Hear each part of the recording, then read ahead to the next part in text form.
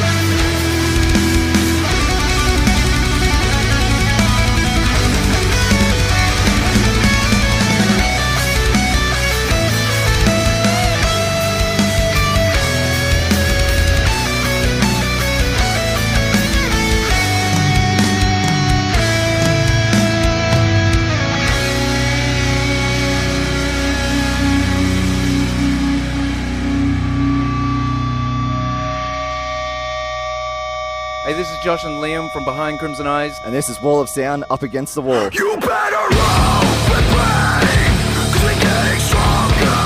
Long for a dead, doesn't harm me any longer. This time, I'll rise. My kids are gonna know I feel alive. I can see the light at the end of the road where it's stardust. I'm going home, never have to be afraid of the unknown. Where the stardust, I'm going home.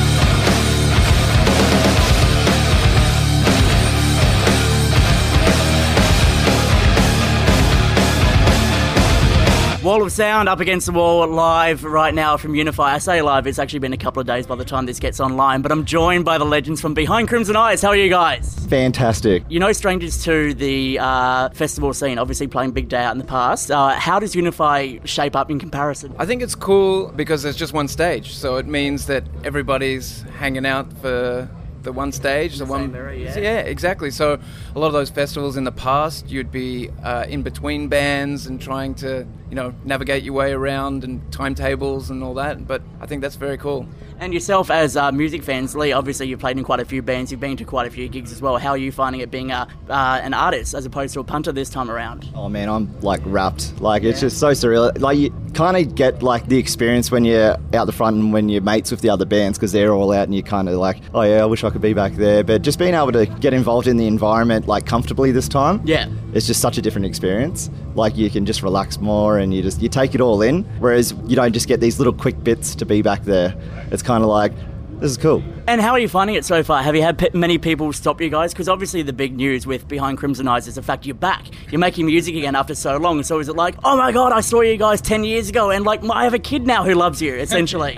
Well, we played last night or whenever this goes to air, but we played a show at Next, and one of the guys came up to us afterwards and he said, yeah, well, you were my first show that I went to without my parents and I was only a little tacker. And yeah, it's pretty crazy because it has been maybe 13 or 14 years of being a band, but we had 5 years off, and now we're doing some shows and releasing some music. And what's it like getting back into it again after so long? Lee, yourself, you've just joined the band recently. Was it an easy transition? Did the guys give you a whole bunch of shit for being a fan back in the day and now playing in the band that you loved and idolised? Oh, no, I definitely put my effort in to try and sort of not really prove my worth, but it's just being, how could I say, actually, no, I'll go back to, we used to play with you guys a lot, back in the day, and that's kind of you become mates just with the other bands, and it was kind of an easy transition, sort of I don't know, it just happened really naturally. Being a friend already, I was kind of able to put shit back on them, just no, you're doing this wrong, you're doing this wrong. So yeah, no, it was pretty good. And learning old songs again, is that always an issue or something that you're worried about when you go to get on stage and you're fuck, I don't know the lyrics to this song?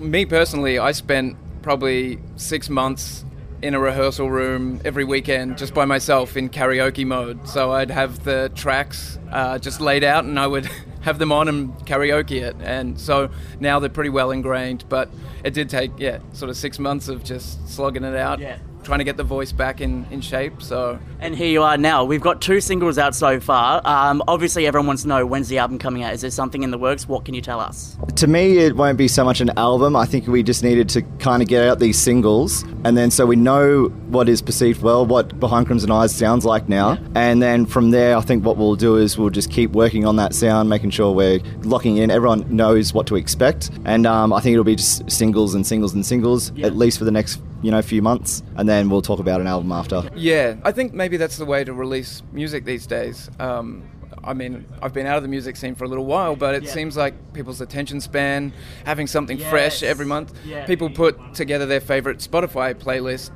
not necessarily a whole album these days. Yeah. So it's just an idea of maybe every couple months we put out a new song and keep it rolling that way. So essentially it's a way for you guys to stay fresh, stay in people's minds, because you're always constantly doing new material and not putting out an album which, people might listen to 3 or 4 of their favourite songs and not the rest. Yeah, exactly. I mean, doing an album is a massive process. It's sort of a, 6 months to a year ordeal, and by the time it comes out, it might not be reflective of who you are as a person anymore. Okay, yep. So this way you're kind of developing stuff as you go, and it's always a reflection of who you are pretty instantly. So from what we saw with the very first single you guys put out, Stardust, you also put out the message saying that you've got a purpose now as a band. What essentially is that purpose moving forward? Yeah, so one of the reasons we decided to come back was to try and inspire people to make a difference in the world and a positive impact in the world. So it wasn't just to come back and play music, we wanted to come back with a bit more of a purpose. So whatever platform we have, we didn't know what to expect coming back, if we'd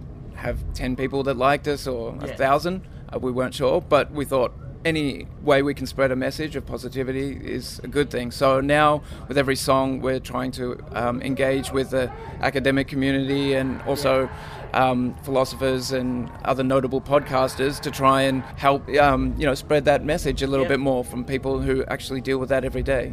Well, we look forward to see what you guys come up with. The new single, which is out right now, Say Bad Things. Is this because Liam always does stupid shit and you can't say bad things about him around people like us who will report on it? That's exactly that.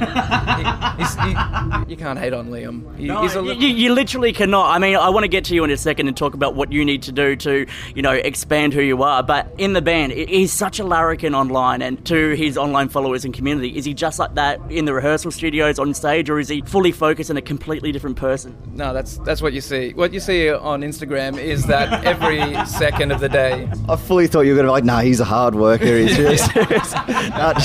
Nah. Behind Crimson Eyes are doing massive things. It has been an absolute pleasure hanging out with you guys at Unify. All the best with the future, and mate, we're looking forward to see what you guys do. Cheers. Thank you very much.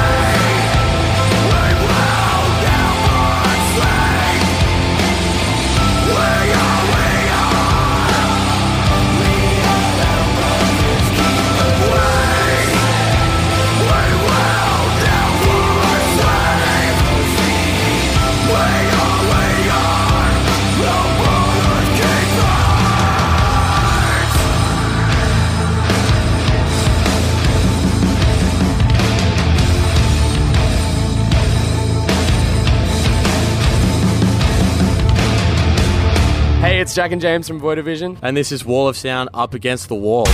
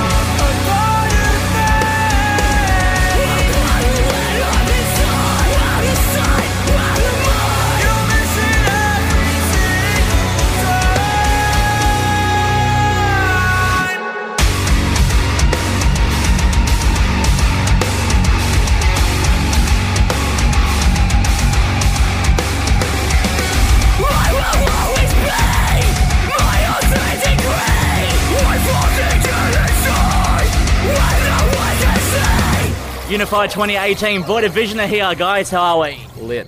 Doing well. Lit fam? Yeah, that's all. See, I'm 30 years old. I'm trying to appeal to a much younger audience and failing hard.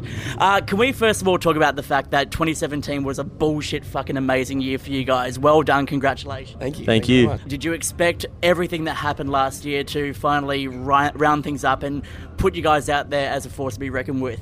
At the start of the year, I don't think I could have called anything that we did. Like, I had no idea what was going to happen. Just everything just popped up like it did and took us by surprise, and I'm so glad we did all of it, though. It was a good way to just pop in and, like, show everyone we're here, I guess. And let's talk about some of the big events that happened last year. Obviously, getting the Body Count tour was fucking phenomenal. Well done on that. You also did Invasion Fest.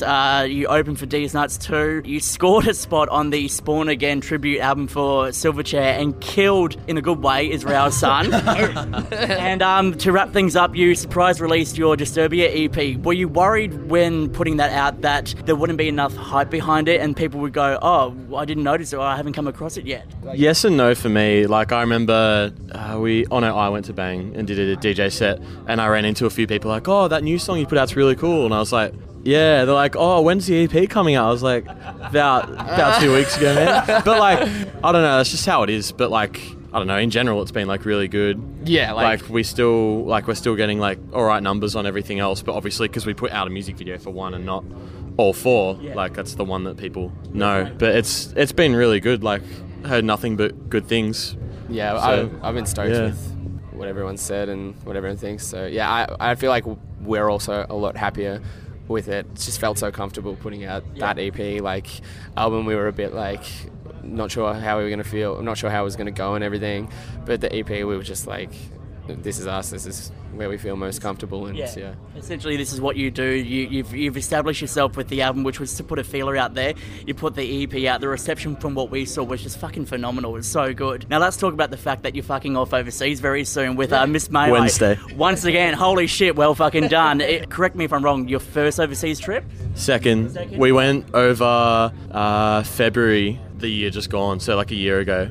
Yeah, so I think this is pretty much, just about a year later, and heading back for round 2, so it's sick. Now, when you go overseas, is it that daunting experience of playing shows for the very first time where you're like, oh, maybe 2 or 3 people will walk in the door, or international audiences keen to come in and check out new talent? That's the one. It's ridiculous. It's so different to hear. Like, just everyone rocks up early. The involvement, like, it's crazy. Like, everyone just rocks up and wants to get into it. Like, there's no awkward, like, shoulders or anything. It's literally just everyone's getting into it, and that took us by so much surprise, and we were so stoked. Like, we can't wait to go back. Maybe that's something we need to implement here, because there's, I guess you could say, it's such a stigma when it comes to international acts who are opening for bands. A lot of people come in and do that arms crossed kind of thing and don't really get into it. We need to change that as a collective and, support bands even if they're small, because they turn up to be as big as Void of Vision later on. Dude, like, people just, I don't know, build them up while they're young and, like, show them what it's like, and, like, I don't know, it's sick. Like, every band on here gets such a sick crowd. Like, I don't know, sometimes, those big international supports and being the first on, it gets a bit rough here, but, like, as you said, it's like a stigma attached. I don't know, but I guess it'll come with time, and, like, I don't know, but Europe is just crazy. We were so, like, humbled. I mean, like, being the first band on and getting the reception we were every night. I think there was, like, 1 average show out of 30, and the rest were just, like, blown away. So it's good for festivals like these, though.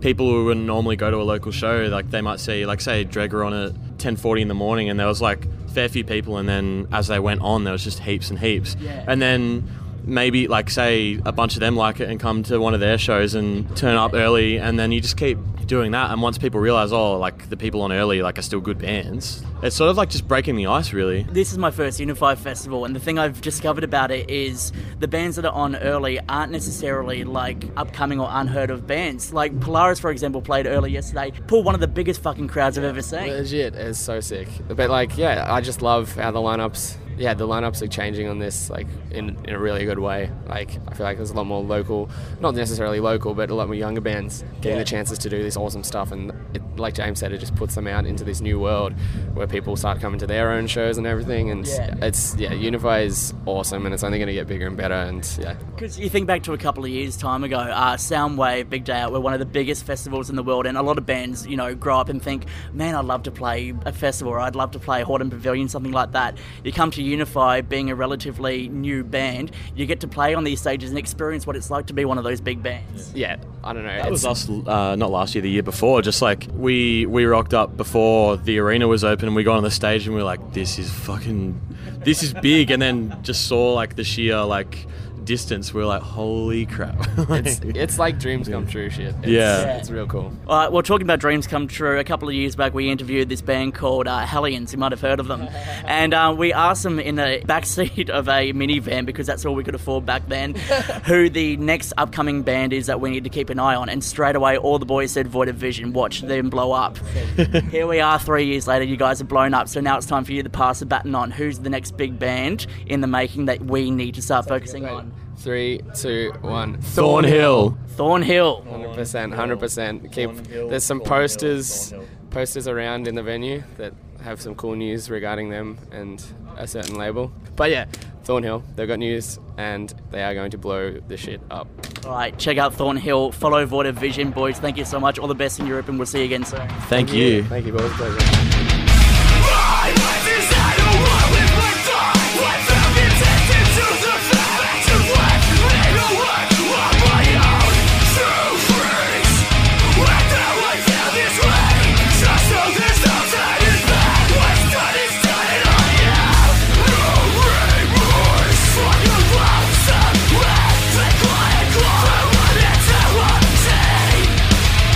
Leaving me with the words, I'll do what you want.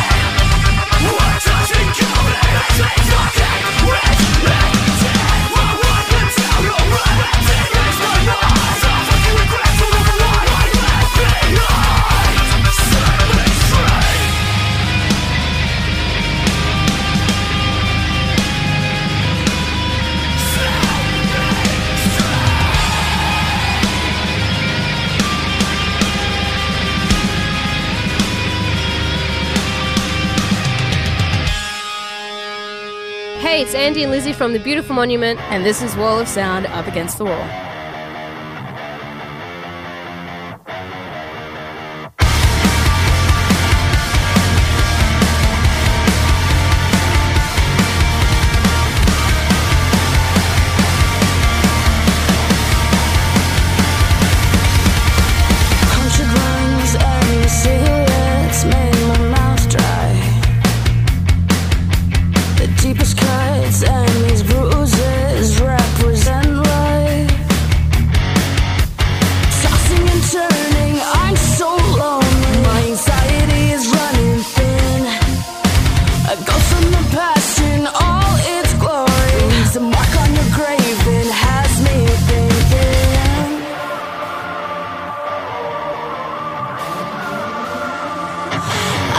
To be strong, and all you tend to do is make me lie. You're just a mile away, and I can't feel your emptiness. I'm so lost now. You're so lost and on your own.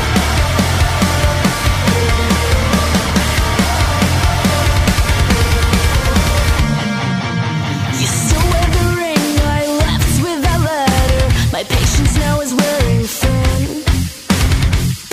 Shit, thought that I wouldn't notice. Enjoy the good times running through your veins. Feel my heart, was that worth it?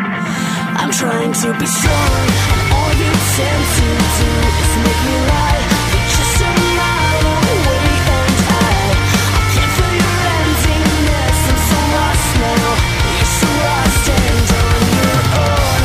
I've tried for so long now, and all you do is hide. I'm left here running alone inside.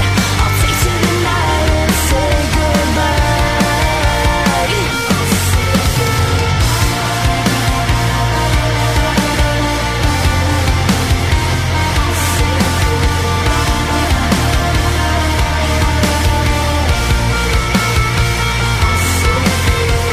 I'm so lonely. Can you feel my heart? Was that worth it? Can you tell me how? I'm so lonely. We're so far apart. Was it worth this? Can you tell me now? All you tend to do is make me lie. Just a mile away, and I can't feel your emptiness. I'm so lost now. I'm trying to be strong, and all you tend to do is make me lie. You're just a mile away, and I can't feel your emptiness. I'm so lost now.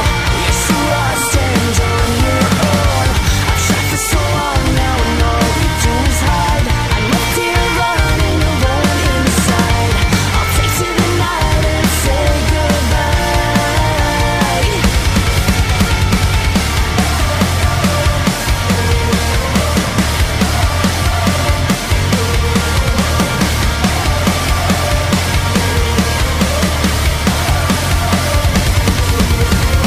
Unify 2018, the beautiful Monument are here. Lizzie and Andrea, what's going on? Hey, what's up? Not much. You know what's going up? You guys played a fucking killer set. That's exactly what we need to say straight away. First of all, you're on stage looking out to all these people at Unify. What's that like? It actually wasn't as daunting as I thought it'd be. I think you build it up in your head for many months, and then when you get out there and you see the vibes and you see everyone getting into it, you just feel really good on stage. It was insane. To be on the other side is sick. Like, I've been to every Unify so far. So to be on the stage this time was just fucking mental. And it was one of the best experiences of my life. Hands down. So far. All right, so take us so far. For someone like yourself who's been to every single Unify, what would you prefer? This is a question we want to know, because people come along to Unify as punters. They're like, I wish I could go on stage. I wish I could go backstage and hang with the bands. You've done both. What's the better experience? I like being in a band, so I definitely... Doing interviews with people like me, yes. It's so much fun. You've definitely got some good areas as well to like hang out in and just chill or get out of the rain or whatever you want to do. Yeah. It's sick. And it's just, I mean, the vibes are a little bit different because, you know, like a lot of the time you're out getting pissed with all your mates and it's just drinking all day, listening to music. So it's different. And especially like, you know, we played on the second day, so it's like you're just nervous the first day. Yeah. So it was really weird being here for me and not getting absolutely annihilated. Correct, yeah. and like freaking out, as opposed to being like, shit yeah, Unify, fuck yeah. No, I was shitting my pants. Not literally, yeah. Not literally. Well, we couldn't tell on stage because you were jumping around like you own the joint. You pretty much have been here attending and now you owned it by actually performing. One question I want to know, how's Shelby? Obviously, we've been watching the reports and the updates so far. How's she going? She's at the moment, she's on the road to recovery. Yeah. We don't know how long it's going to take, but we've got good signs, so she will recover. Yeah, it's just a matter of time. Well, we're looking forward to seeing a big recovery from Shelby and a big welcome back. It's a shame she couldn't be here, but the love and support she's got from the fans and you guys in the band too looking after her. We miss you, Shelby. We want you here, so get better soon. Yeah. But talking for the future of the band, the last time we spoke, Lizzie, you had mentioned that you are working on new material. How is that coming along? Good. We're so excited. We hit the studio in March, April, and then hopefully by mid-year we'll have some cool new stuff out. Yeah. We're super duper excited to be working with STL Studios again. So the thing that I've tried to explain to people about the Beautiful Monument is you're so diverse. You can't put you into a specific category because you're heavy, you're pop rock, you're melodic, you're emo in a way, I guess you could say. Yes. Is that the kind of That's theme cool. we're going along? I think we're always going to have a Diversity. Oh my God, diverse album. Just because we find it hard to, and even when people ask us, they're like, oh, so, you're playing a band, like what genre are you? I'm like, you know what, honestly, like you have to listen to the album because I don't even know. Like it's just, you've got a bunch on there. But that's like gained us a lot of fans from different areas because we do have that one heavy song, or we do have that one song that's kind of softer for people who enjoy that. We have a very diverse fan base, which is sick because we appeal to so many different crowds because our songs are so different. And we have, I think we're going to stick to the whole diverse selection just because, we can't pick a favorite either. We do enjoy playing heavier riffs. We do enjoy the more pop stuff. I don't want to give that up and go in a specific direction, one specific way. Yeah. It doesn't feel like it's us anymore. That is who we are now. We're diverse and it's more fun that way. Well, we're loving what you've done so far. We can't wait to see the new stuff. Can you say one sentence of a lyric you have, if anything like that? I'm the Reaper. Okay, cool. So that's the first lyric that you've got from an unheard of Beautiful Monument song coming out soon. Heard it here first. Ladies, thank you so much for the chat. All the best with Unify this year, and we'll catch you again soon. All right, thank you. Thank you.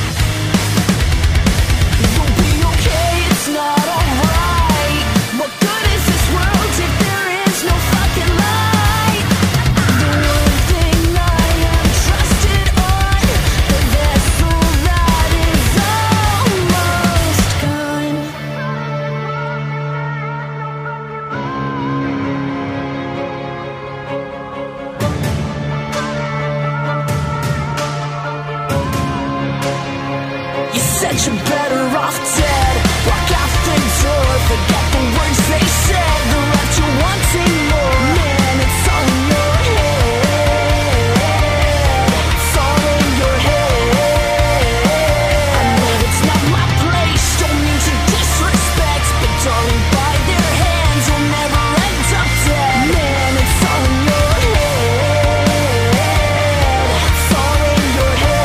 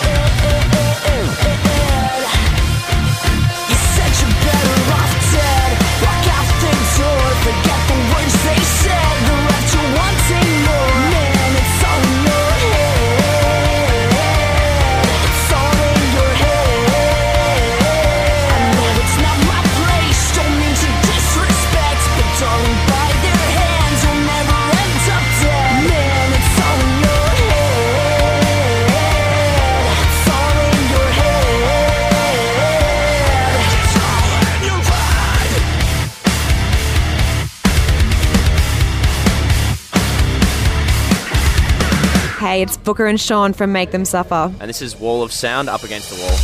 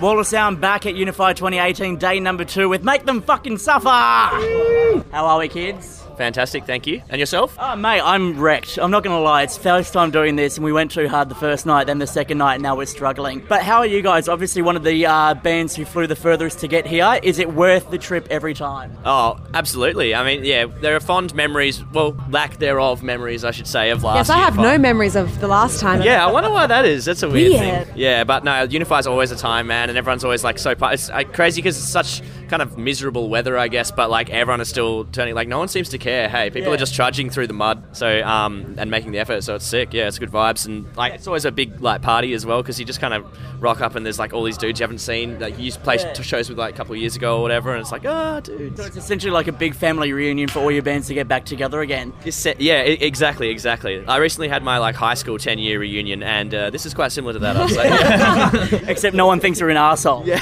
pretty much. All right, well, you guys had another fucking stellar year last year. Worlds Apart, a fantastic album, and then obviously you had Global Domination touring on the back of that. Have you had the moment where you sit back and go, holy shit, we are doing big things with this band, and I did not believe we could be here doing this? Yeah, I'd say so. Like, it's All weird. the time. Like, for me, I'm like, what the hell just happened to my life? Yeah, because she was like thrown in the deep end pretty much. So I guess it's a bit of a different story. But yeah, it's like definitely there's been like a lot of short-term goals that we've always tried to push towards, I think. And doing our first like headliners in those markets, like in Europe and America and stuff, for us is just... Yeah, it's crazy. It's mind-blowing. Hey, like to think that would ever happen. Like that was never, we just kind of wanted to, like getting signed to a label was like our first goal sort of thing. And then it's just gone so much further than that. So it's crazy. And Booker, how's the transition for you coming into the band and really just being thrown, like you were saying before, thrown into the deep end? Are you finding it easy? Are you keeping up with the band as best as possible? I mean, it has definitely been far from easy. I'm sure, but I mean that in like the best way. It's been the most incredible experience of my life.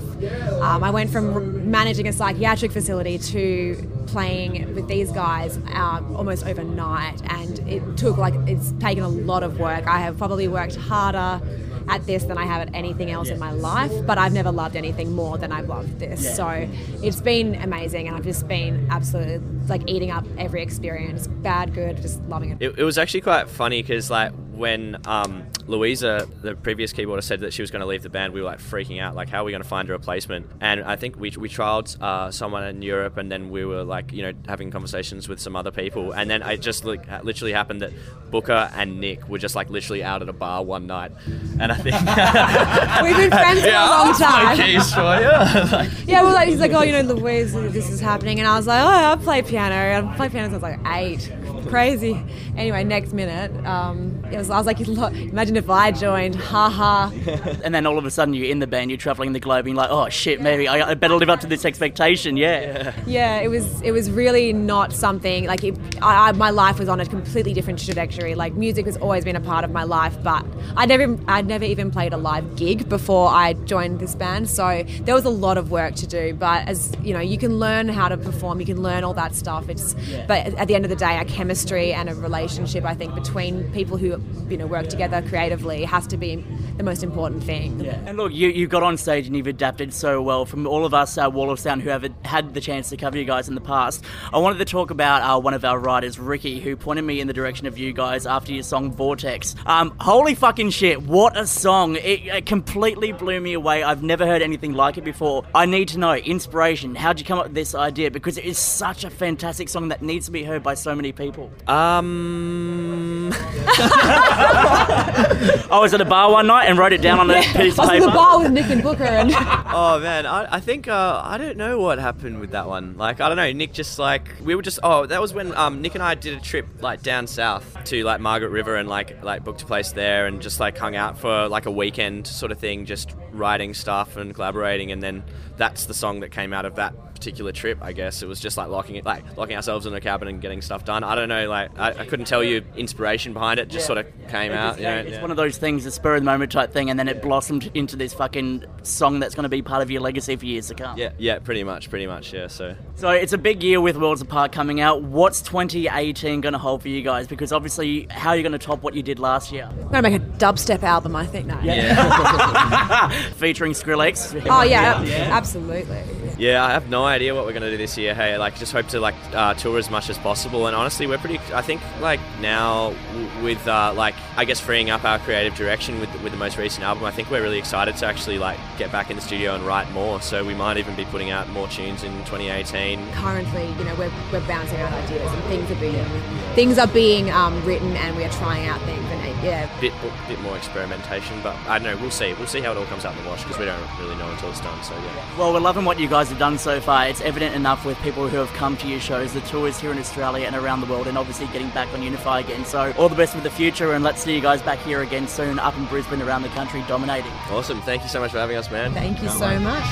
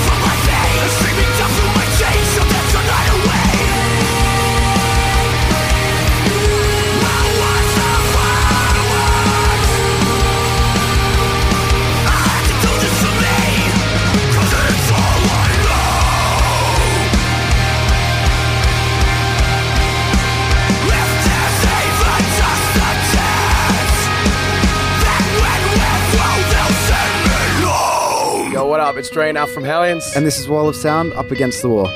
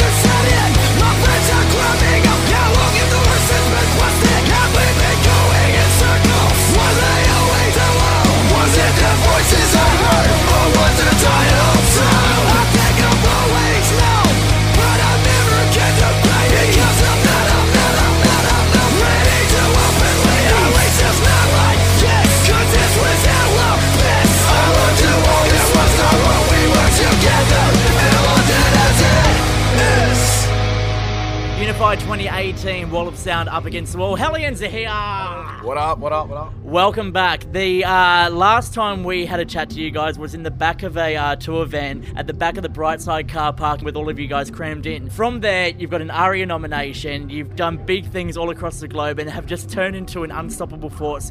Congratulations, first of all, on everything you've done since then. Can you intro us every time we play? Yeah, you want a job? That was a G. That was mad. Anytime you need someone to fucking bring you in, that's how it is. But it should be starting with the ARIA-nominated Hellions, because that's a fucking big deal. Flashing back to, obviously, you know, the time when you were doing that tour, I think it was the Destroy Music Tour with 68 from memory, their first tour down under.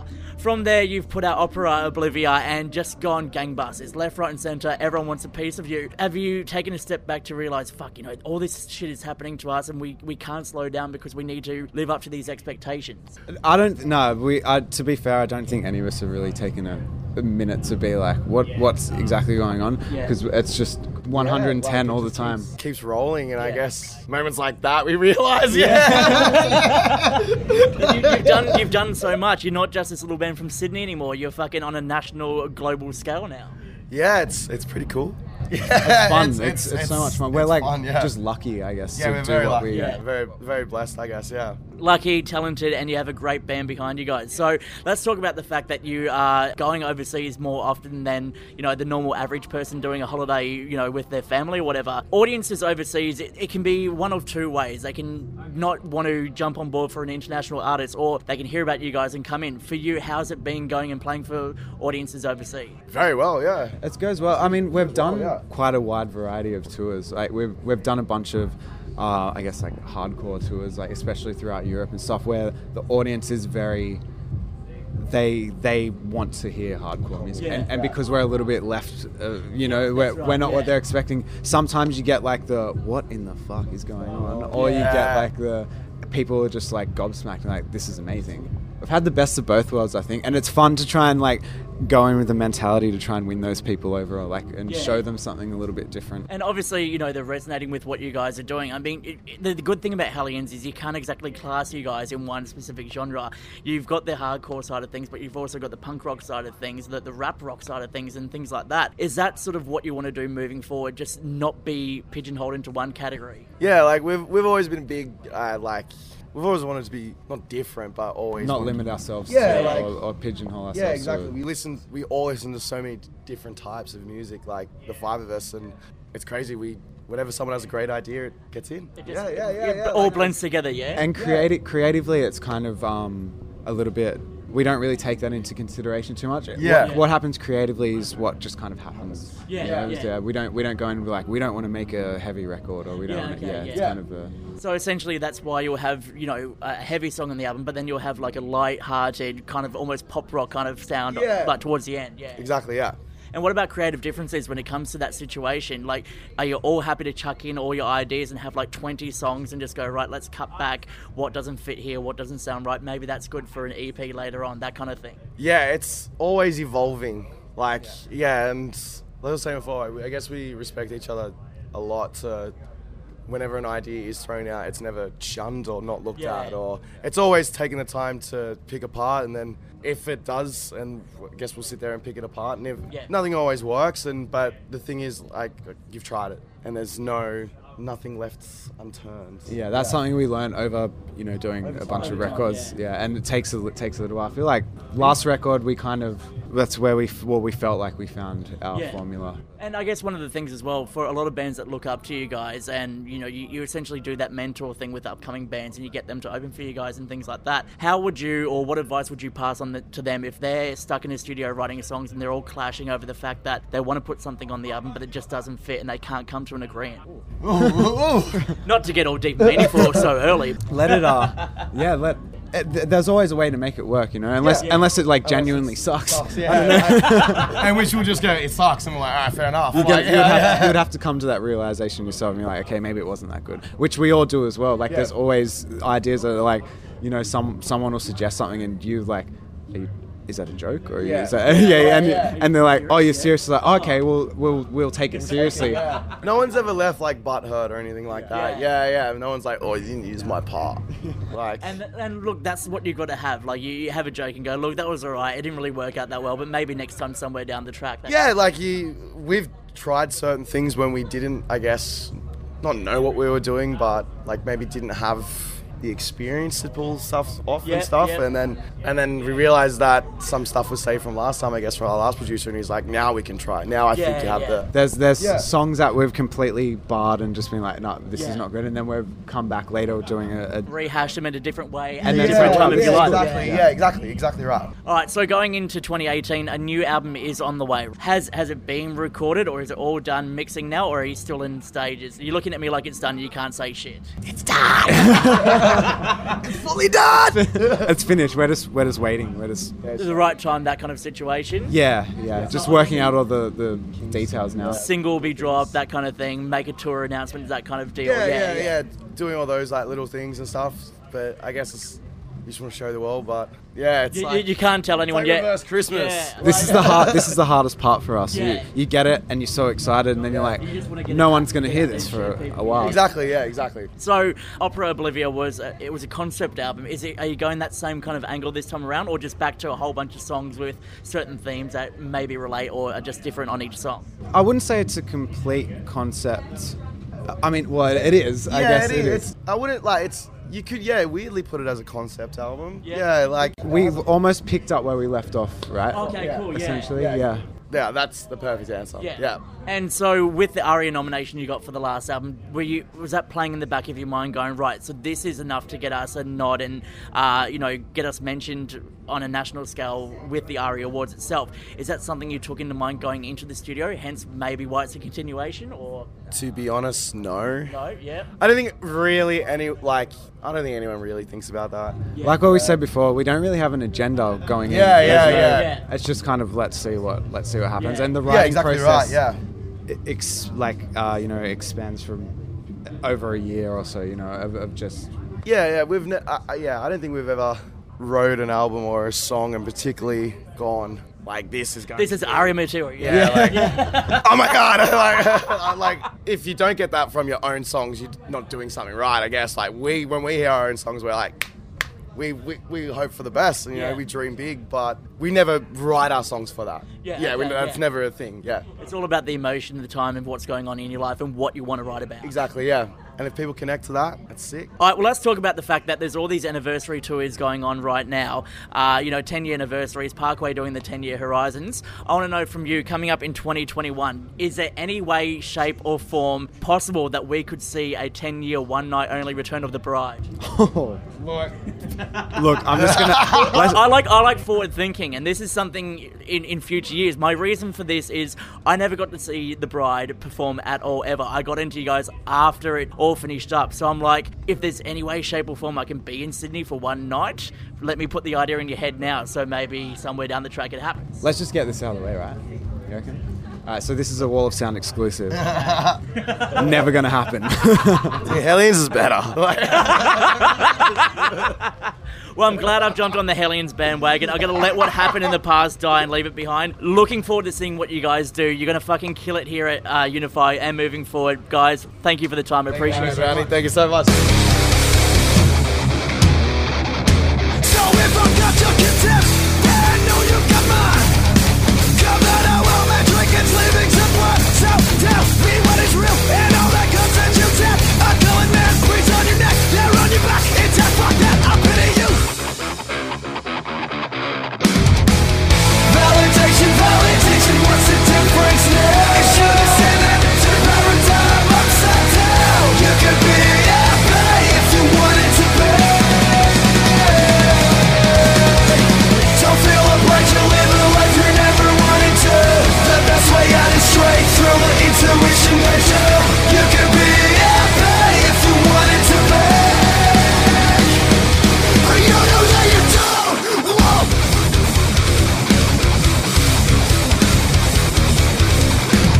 Don't you pay no heed to those who take no liberties. The way shape is not for me. Behind walls you cannot see. I'm glad you met the standard, so please you met your quota. It's smell the cat in your pocket, minority one. Fuck that, I pity you.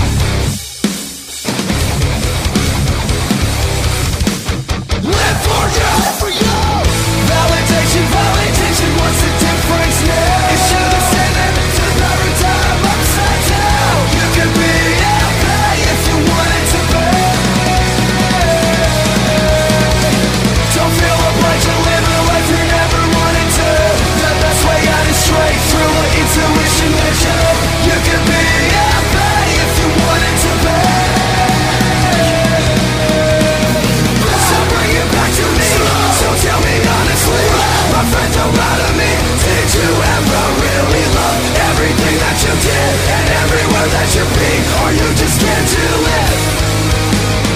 So don't accuse me of living a life of regret. I'm not a hypocrite, another marionette. So hold your hands high. You'll find the strength in the sky. Dancing to priority while you're a marionette.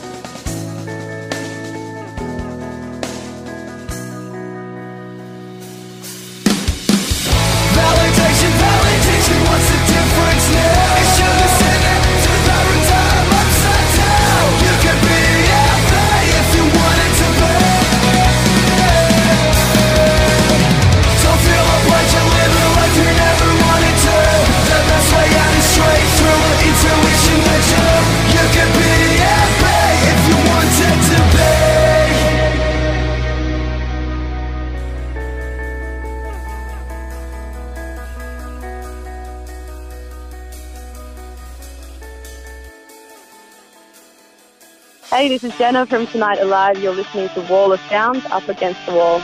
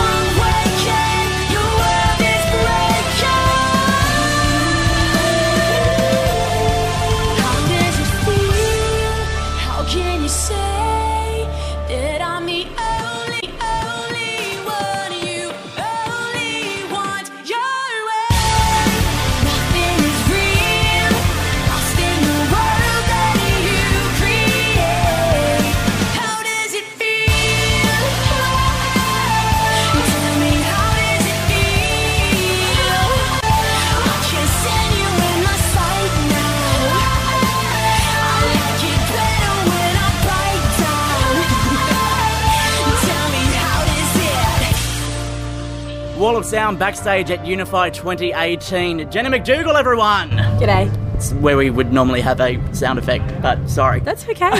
It's a big day for TonightAlive. Congratulations, Underworld, finally out. Well done. Thank you. That's a really nice thing to say. Well done. Sometimes that's more than enough, you know? Really? It's like kind of an energetic pat on the back. Well done. It's what you need. Like, how did you guys celebrate this morning? The album's finally out. You've been teasing it for so long. You've spoken about it with us previously in the past. It's now out there for the world to see, to judge, to feel, to, relate to. Thank you. Well, we rolled out of bed. We said happy release day, and then we drove down to Unify. So that's been it so far. There's no cake? The peak is still to come. Okay, right, gotcha. I So think essentially so. that's after your set tonight. I'm feeling that. It'll be the set and the aftermath of the set. Well, we look forward to seeing what comes from that. With the album out, you finally got all these stories again. You're sharing your heart, your insecurities, your emotions and things like that. For yourself, do you worry how fans react when you put this out there and you're pretty much down on your knees going, here's what I've got for you, please enjoy it, that kind of situation? Thanks for being so perceptive. I really appreciate it. Well, to answer your question, I'm not worried at all. I have no fear. I have no, hesitations, nothing. I told the truth on the record, and it's not like it's the first time I've ever told the truth, but it's the most authentically I've ever done it. And more importantly than anything, I told the truth to myself, and I think that's something I swept under the rug for a really long time. Look, the reason I ask that is because I want to, jump in your shoes for a second, live vicariously through you. I came out recently to the world and revealed my bisexuality to everyone, and I can't explain it in diagrams, but I can sort of say I felt like this cleanse, like this dark kind of spirit kind of thing, if you Yeah. will, leaving my body, and I realise Yeah. I've got no more issues and nothing on my shoulders anymore. Is that sort of the same way you feel when you release an album? I feel so good for you.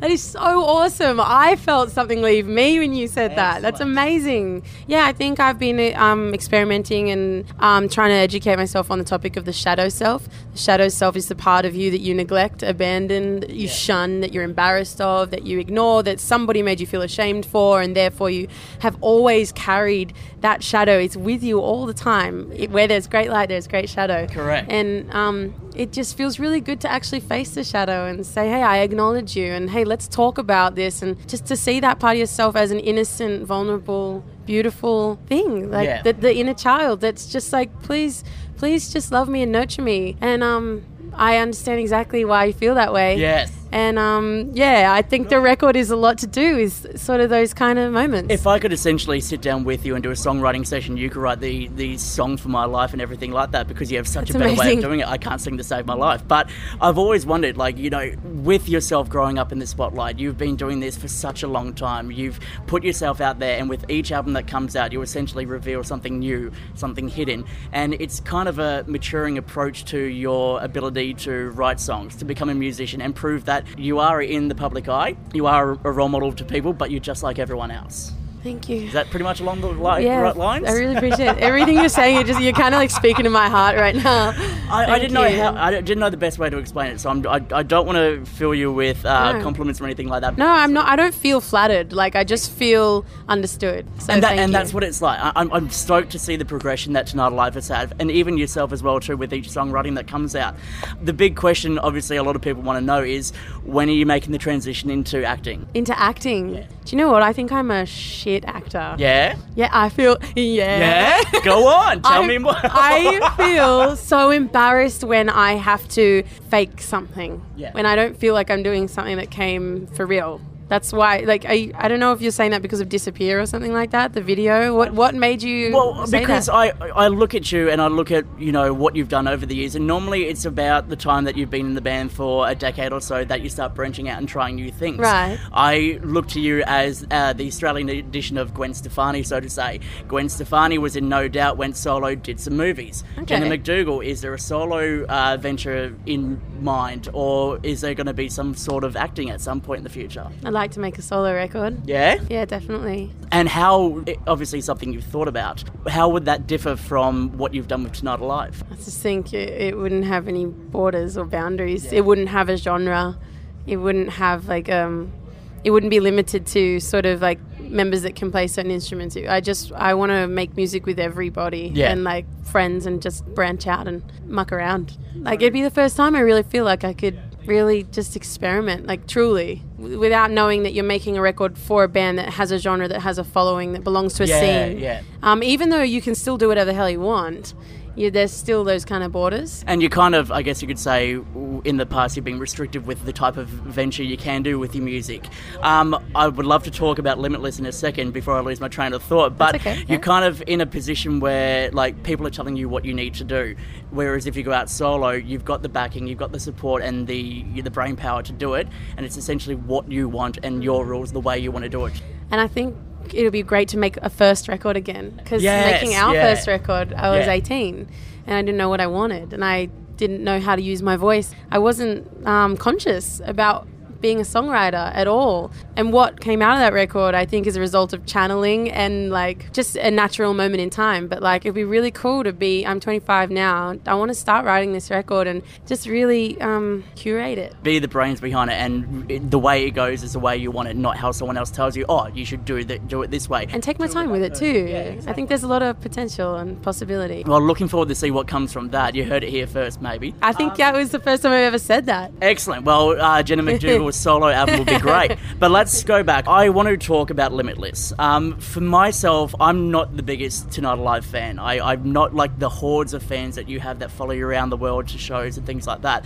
I didn't mind the album. I actually genuinely enjoyed Limitless. And so when I hear people saying it wasn't as good as, you know, one of the earlier works, or it was completely removed from what you've done in the past, I saw it as a continuation from The Edge, which I loved because I'm a mad Spider-Man fan.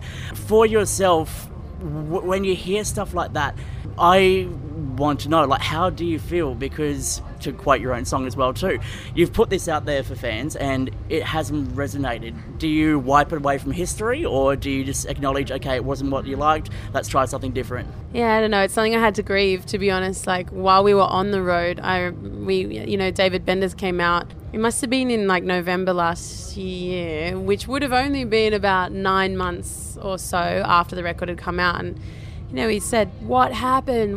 And we kept getting that kind of dialogue that was like, we did everything we could, and like people didn't. And I was just like, I'm not hearing that. Like, I can't listen to that, because I got to get on stage every day and care about this and show people where it comes from in the heart. And I felt really, really connected to that record, and it was really, really hard sort of being dropped by our labels, to be honest. We lost our backing because we didn't have commercial success with it, which is what the goal was. Which was against my wishes. I got but you. It was kind of like a trust. It was just a trust record, hoping that, hey, let's try something different. Let's really like make it organic, as organic as possible, with other people's encouragement and agendas and stuff like that involved. And it was quite heartbreaking, to be honest. And it took me until this time last year, around January, when we took months off to write Underworld, that I had a moment where I was like, wow, like on this record my subconscious was screaming out, saying like, I don't want to compromise, and I just want to be free, and like I want to be honest, and all these things that I just couldn't do at the time. And while we were making that record, I felt like I was being strangled. Like, I honestly had that physical sensation every time that I went up to the mic that someone was going, stop. And so that's a really emotional like answer, and I don't really remember what your question was. I think you answered it. It was a hard situation to go through, and I think it's obviously a bullshit experience for you guys getting dropped. However, you guys got picked up straight away. Underworld is out right now. It's scoring rave reviews. It's fucking fantastic. Get yourself a copy. Thank you. Before we go, just got a couple of fan questions to get through, if that's all right. Yeah, please. So Renee wants to know, what's it going to take to get New Heights on the set list? Renee, I know exactly who that is, and she always asks. I want to play it, honestly. I should just learn it myself. I always said to Whack, I was like, let's find out a way to do this as a better rendition than it was as a demo. It's a pretty shoddy song and pretty shoddy recording. So I'd love to work on that song, and I'd love to bring it back on a headline tour. I think it's worth it. Yeah. It's seriously, it didn't go on the EP, like it was pre-EP days. So what was her question? What's it going to take to get that on the set list? Not much more. She's probably asked enough times now. Excellent. Jenna McDougall from TonightAlive, thank you so much for the chat. You. All My the best pleasure. for the album, and mate, we'll have you back again soon. Really appreciate it. Thank you, man.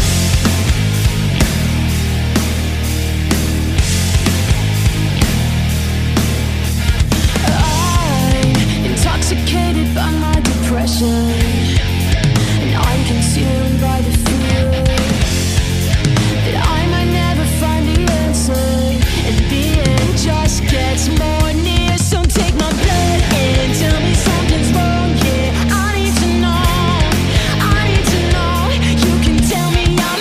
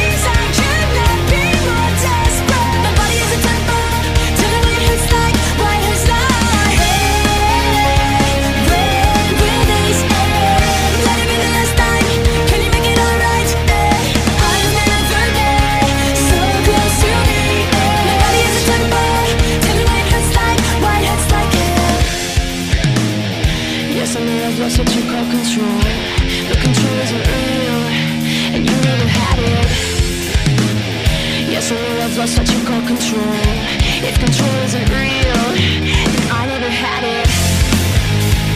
Yes, I know I've lost what you call control, but control isn't real, and you never had it. Yes, I know I've lost what you call control. If control isn't real, then I never had it. I do not think you heard me when I said my body is a temper. Tell me why it hurts like, why it hurts like it. Help me, please, I cannot be more desperate. My body is a temper. Tell me why it hurts like, why it hurts like it. Red with these eggs. Let it be the last time. Can you make it alright? I've never been so close to me. My body is a temper. Tell me why it hurts like, why it hurts like it.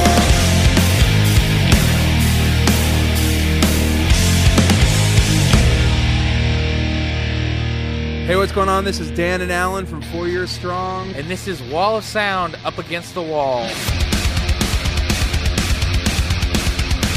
Wasted time. All along you've just been wasting mine. Ignoring all the signs and points our way out of our time.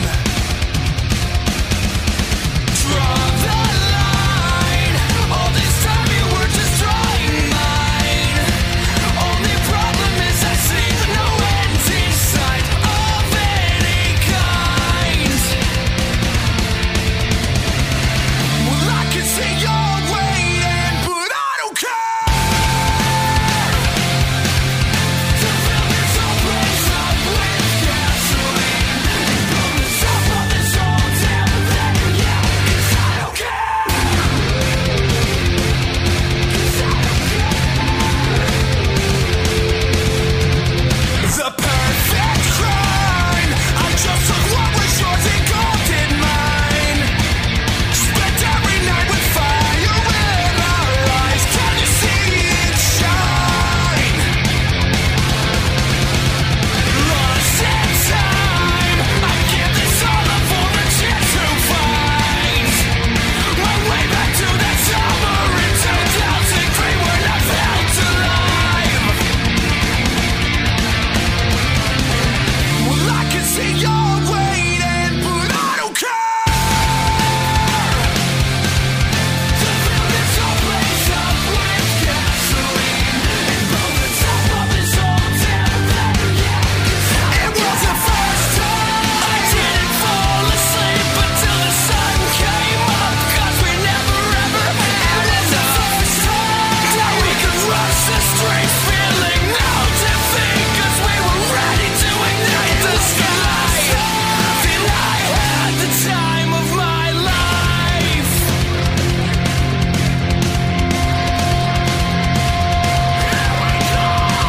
Wasted time. All along you were just wasting mine. Ignoring all the signs employed their way out of our prime. Wasted time. All along you were just wasting mine. Ignoring all the signs employed their way out of our prime. Wasted time. All along you were just wasting mine. Ignoring all the signs employed their way out of our prime.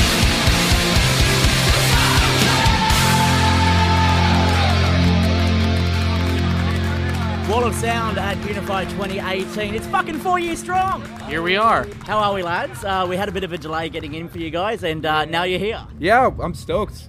Our first flight was shitty, Canceled. but then we got here. They lost all our stuff, but we're here. We're ready to rock with And now- some loner stuff. And now you're going to head out around the country as well, too, without some guitars, maybe, possibly. Well, we should be getting the guitars back tonight. Hopefully. Not before we play, but before I go to bed. So what is essentially are you going to go on stage and play with now? Is it going to be ukuleles or just clap along and hope people Yeah, will I'm sing? just going to sing my guitar lines in the microphone. It's going to be weird, but no, we got some loner stuff, so. But it's weird playing other guitars that you're not It used is, to. isn't It's it? like wearing Yeah. someone else's shoes that they've already, like, worn. I don't know if it's quite like that. I think it is. I don't mean like in a stinky way, but like it's already like worn in, and and I would they rather just play don't someone feel like else's your guitar than wear someone else's shoes. I think. Well, no, I'm not saying I'm not like Yeah. comparing them in that way. I'm just saying like it's similar to my uncomfortableness. Well, now we got formalities out the way and what's uncomfortable. What I want to talk about with you guys is back in the year 2010, I discovered a band called 4 Years Strong. They sound terrible. Horrible name, but it's all right. They play good music. It is. You're But, so right.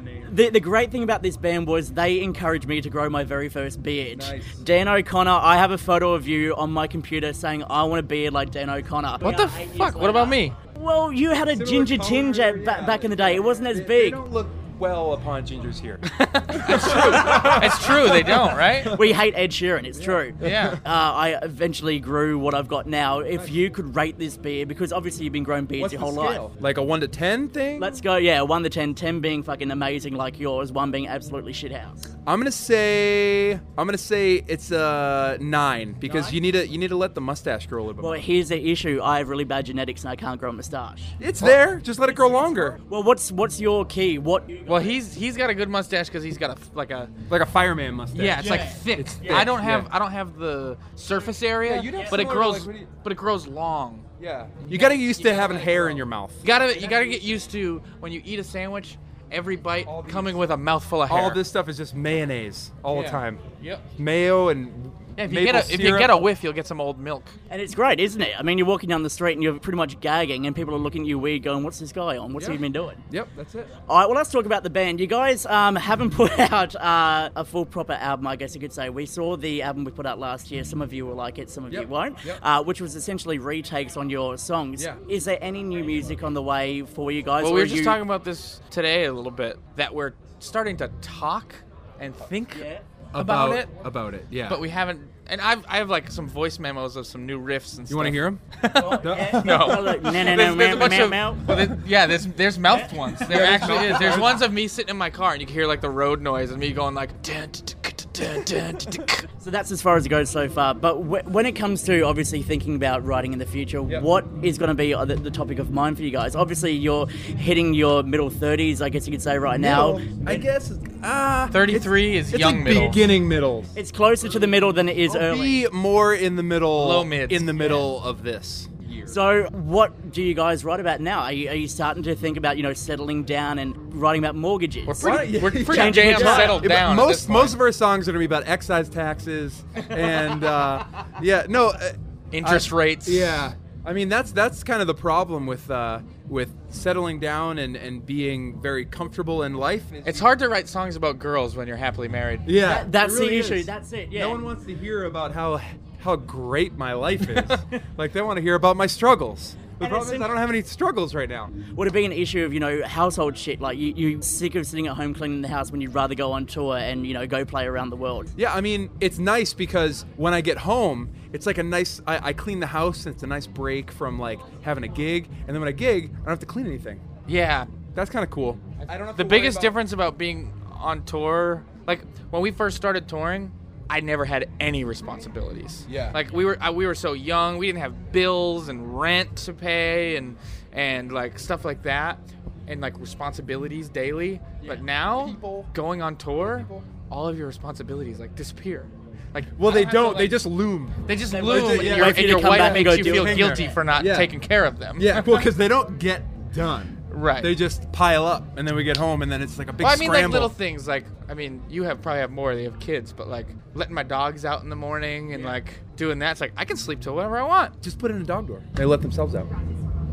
I was gonna put in a. Shit! I was supposed to put in a cat door before I left.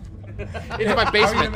Into my basement because we can't close the basement door because my cat goes down there because the litter box is. Yeah, it's just smaller. I mean, it makes sense. It's like a dog door, but smaller, yeah? If we leave the basement door closed, she will pee upstairs because the litter box is downstairs. But if we leave the door open, our dog goes down and eats all the cat shit. So there's no winning. $10 says you find Kipper halfway through that thing at some point. Oh no, we have. No, through the cat door. Oh, through the cat door. What you've got right there is half an album's worth of material if Right, you guys yeah. want to head down That's that it. path. Yeah. All right, so for you guys, you're back here in Australia again. You're doing the Rise or Die Trying anniversary tour. How is it playing every single show? Are you getting the same reactions with different crowds, or is it getting to the point where you're like, okay, we've played this enough, let's try something else? I mean, like it's definitely Years straight of playing the whole album front to back is draining. Yeah. Well, yeah, the thing that stinks even more than playing all the same songs is playing them in the exact same order. That, and there are certain songs, like, I totally appreciate and understand the gimmick of playing the album front to back, but let's face it, there are songs in the album that people just don't care as much about as the other ones. Yeah. But we're doing it, so we're going to play all the songs, but, like, there's the duds. Every Yeah, night but we it's cool. play it, and the crowd is like, oh, yeah, that's that But song. some of the songs that if we put in a normal set and they would be like duds in the set, they go over a little bit better. Right, yeah, because it's, we're playing the because album. it's the Yeah. record and everybody knows what song's coming next, so they like get themselves all pumped up for it, which is cool. But all the reactions have been great. I mean, you know, when we play the record, you can tell that people are there to see the record. You know what I mean? Like it's definitely like you can feel it in the room that people are stoked, because we usually play like a couple other songs and then play the record and then play some more afterwards. So because we started playing, like, we start with the record, but I feel like it was like everybody was so pumped up that when it actually started, like they weren't quite like, ready. ready for it yet. So like the first couple songs would kind of be like, you know, a little less intense than I wanted them to be. So we threw a couple songs before and it remedied the whole situation. So it's working out well, I guess you could say, in that favour. You're having all these fans who loved your album all these years ago, and now all of a sudden they're growing up, they're bringing their kids to your shows. What's one thing you haven't seen on the show yet that you really want to see, whether it's here in Australia or whether it's the next place you tour? someone walk up to the merch table with a bag of money, just throw it on the table and say, give it to those guys, they deserve it. It's funny because I was going to say basically the same thing, except not at the merch table. Not at the merch table, just someone like, hey, take this! And just throw all of their money on the stage. Blank check, and then we have to live out that movie? Yeah. Great. I got $4 I'm going to do after this interview's finished. It's 4 years strong, guys. Thank you so much. All the best in Australia, and let's get some new music on the way soon about how shit it is having cats at home. Yeah. Okay. I don't have a cat, so that'll be easy. Roll with the punches, cause you know that it's inevitable, simply unforgettable, and totally unpredictable. I'm in the calling the quits, or you're calling me out. It's not who or what you know, because you're better with nothing at all.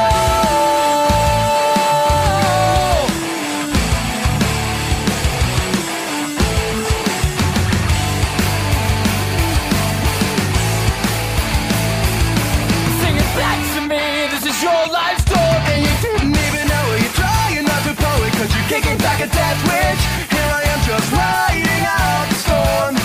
Believe me when I say that I wanna give up, but it's bad enough to keep me hooked just to watch you curse my name and talk to turn around and cross the line. You so casually walk between function and fashion. Are you dressed to kill or dressed to impress?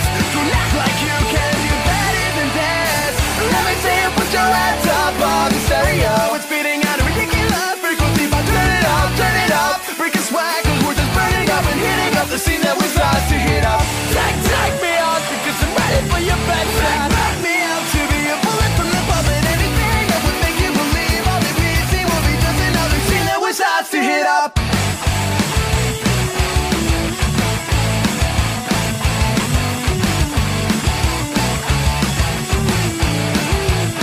Play it back for me if you feel gotta. Do you wanna call it intuition? Cause after intermission we'll be flashing the house lights to let you know that we're back in action. Simply for your satisfaction. And cross the line, you should casually walk between function and fashion. Are you dressed to kill or dressed to impress? Don't act like you can do better than this.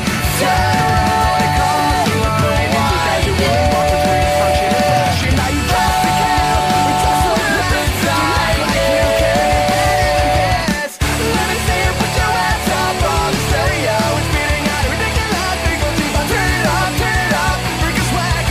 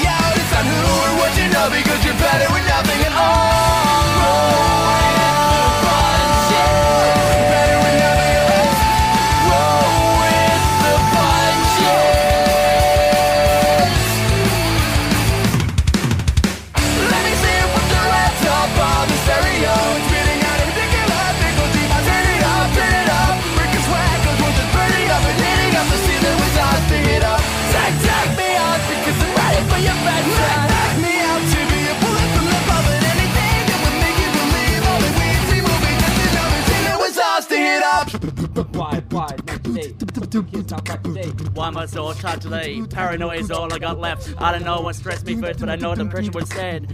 I know the voice in the back of my head, like a face that I hold inside. Face waves when I close my eyes. Face waves when I have to cock. Face at last every time I fall. It watches everything. So no down no time to sink or swim. A face inside that's steering you to right underneath my. It's like I'm paranoid looking over my back. It's like a whirlwind inside of my head. Can't stop what I'm hearing within. It's like a face inside is right beneath my skin. Yes. Hey, it's Audie and Steve from Introvert, and this is Wall of Sound Up Against the Wall. Tired eyes are slipping in, saying what we feel and think. Is it ever enough? Promises made to be broken. Sorry I misspoken. Who can get the words from my head out my mouth? So I guess you should stay.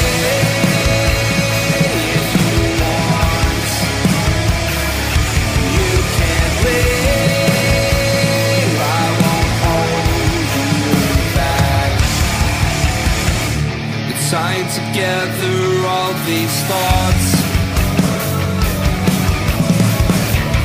that I can't change or escape.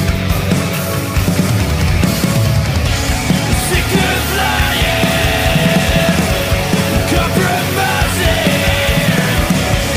What we did is but a dream. What we missed is left my dream.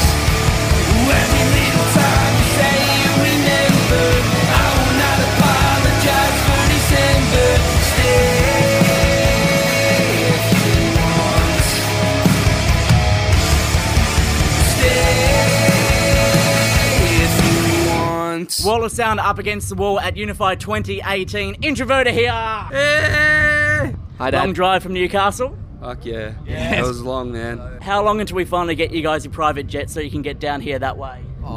Tomorrow, hopefully. Like We're driving back tomorrow, so It'd be so nice. if we can do like a GoFundMe, that'd be sick. Introvert, get back to Newcastle and hopefully kick off 2018 in style. Guys, first of all, you got signed to Unify, which is fucking amazing work on the back of when we first caught up with you at Big Sound. What does this mean for 2018 for you guys? It's going to be busy. Yeah, and you'll probably get more than 3 tracks out of it. Yes. Hey, finally! Hopefully, yeah. Yeah, literally, like, recording is so expensive and stuff, but, like, with the help of the dudes, we should be able to do a lot more, I guess, like, which should be great. And more, and especially be able to get you a better product, too, because, literally, Old Taste was recorded in, like, 3 days, and lyrics for Seeing Hearing already did the night before. Yeah, so I was on the piss, and then we were setting to record, and then I was like, shit, I don't have lyrics yet. So I was in bed. I was like, cool, no one annoy me. I got to knuckle down. Yeah. And I love the lyrics. Seeing Hearing, it's great. So if you have a bit more time to prepare properly, we might be able to hear some ARIA Award nomination style music. I'll probably still be on the piss, let's be honest. Let's not jinx anything, eh? Yeah. All right, so what I want to do moving into 2018 with you guys, we had such fun and have loved following your success story. Touring with AFI last year, it's been nuts. I want to have more of an in-depth chance where we get to find out more personal stuff about yourself. Firstly, with you, why has no one acknowledged the fact that you are Rhaegar Targaryen? I actually get it every day. You do get it, yeah? Yeah. Actually, like, back in the day, I used to, I went to Europe with like an old girlfriend, and I was walking, like I went for a swim and then washed my hair, and so it was like it's usually not this knotty or whatever, but and so I was just walking around, and this group of guys was at this table with like their beers and stuff, and I think they were all Aussie. But as I walked past, they were just like, they're taking the hobbits to Isengard, and I was like, you just see, like you can't be disappointed with a burn like that, because exactly. it's just perfect, but like, that's that's my claim to fame, I guess. Suck at drums, but great hair. Yeah, suck at drums, you're alright at singing, but if you chuck some pixie ears on your head, you'll be able to be mistaken for Orlando Bloom. So if I can take that with you. I will take that to the grave. Now, I want to go into a bit of detail about Audie when you're at school. A fun fact that not a lot of people might not know is that your old principal... Mr. Snedden is a writer of us. He's a big heavy metal fan, and he speaks very highly of you. Mate, he got me out of so much shit. Are you sure about that? Because what he's told me that I'm about to unleash on you, it's not exactly what's going down. Well, look, I said that because I'm trying to act a lot cooler than I am. Yeah. Well, that's exactly what he said. Apparently, in the early years of high school, your vice principal said that you were one of the most uncoolest kid in junior high. Can you confirm or deny that's true? I'll confirm. Yeah? He's uncool now. I'm still uncool. He's an introvert. Thank you, Mr. Snedden. Yeah, thank you. All right, from there, you went through an emo phase and also played with the school band at assembly rehearsals and things like that. How did you escape high school with being the nerdy guy? Were things different? Because when I was in high school and you were a nerd, people picked on you. Was that essentially what happened with you growing up? Yeah, basically. Like, there's sledging. I got sledged a bit. Yeah. But, it's expected. Oh, I thought it had something to do with the toilet. Oh, look, I getting dunked. Oh, no, that happened to me I've plenty never of been times. dunked. Haven't you? Oh, no, it's a horrible I went to a experience. Christian school, but... Oh, okay, sweet, all right. I got Doesn't mean a I'm few swirlies cool. in my time, yeah. Look, I still get swirlies. It's a touchy subject, man. It's okay. Well, we'll gladly move on. What we've got to ask next as well, of course, is you were the guy who wore sunglasses, the sunglass wanker in classes all day, every day. Learning so much. Is that? It's a quiet time in my life. We don't go back there. So high school for you obviously was a rough experience. Does that play a part in songs that you're going to write in the future? Like a band called Introvert, it's someone who keeps to themselves. Was that sort of your life growing up through high school and things like that? Well, look, like when I was in year 7, I picked up an instrument. I used to play bass. Yeah. And I picked up an instrument, and we started a year 7 band, pretty much just doing Smoke on the Water. We upgraded and did Holy Diver. Mr. Snedden sung, so Mr. Snedden sung that at our merit assembly. I think he was a bit pitchy. Thanks, Mr. Snedden. Oh. Now that you've become an established musician, can you go back on all the people who used to say to you, oh, you're not going to make it, or you should probably do something else and have a backup plan? Like Mr. Snedden, who's a teacher and not a musician. Nah, man, he's banned Ilium. I still listen to Ilium. They were good. Basically... yeah, essentially we can go back on all those school reports and just erase Stephen has a short attention span, and well, not erase it, but just add, and this will add to his career. Well, it's funny, like I never had the confidence to sing in front of anyone up until year 12. So like I was always that quiet kind of kid. Like no one heard me sung till I accidentally sung while I was doing some quick math at in class. And I was like, well, you can 2 sing. + 2 is 4, -1 is 3. Quick math. Ting goes. Every 10 men's on the block. All right, so back on track again. 2018, are we going to see an album? How long until we finally get to see this from you guys? It's been years we've been waiting for it. Well, when we see it, you'll see it. Yeah. It's so hard to write with our like tour schedule and stuff, and that's been the biggest struggle we've had actually trying to, because like we've just been thrust into this world. Last year, like we went from playing local shows to doing 4 Australia-wide tours. Last year I said. Year before. Bloody changed in the past. In the past. Yeah, sorry, 2016 to 17. Yeah, and so like that's been the hardest thing. But obviously we're just gonna knuckle down, get it for you, because we have a bit more like easier to be able to do stuff now. So and we definitely want to give you something as soon as we can. Yeah, it's definitely really busy last year with touring stuff. Now that we don't really have we've got stuff planned. Yeah. But there's a bit of time. And we're a bit more equipped now. We've done it before, you know. So yeah. So you don't have those pre-tour nerves of getting on stage and going, shit, we need to try and perform so these people want to come back again and again, so on and so forth. Yeah. Yeah, essentially, yeah. Especially when the crowds are so good. We had a guy today, like 2 guys at the front. One dude had a beard. Yeah, from Tasmania. They came to this festival from Tasmania. They live there, so like, I know that humbled me heaps. Yeah. But just like mad energy, you know, like, and it's just so positive. And I forget my point, but that was great. That was great. Yeah, I had it at the start, and then Well, no, I guess to wrap up what you're saying, it's been a big couple of years of hard working. That hard work is paying off. People are resonating with your songs, and that's what I mean. We're keen to see you guys do more because we've got a small taste, but we want to see what Introvert can really fucking do. So enough of this interview. Finish Unify, do your big tours that you got coming up, and then get a fucking album out because we want to promote the shit out of it and hear it every single fucking day. Oh, legend. Thank you. Yes, sir. See you later, Mr. Snedden.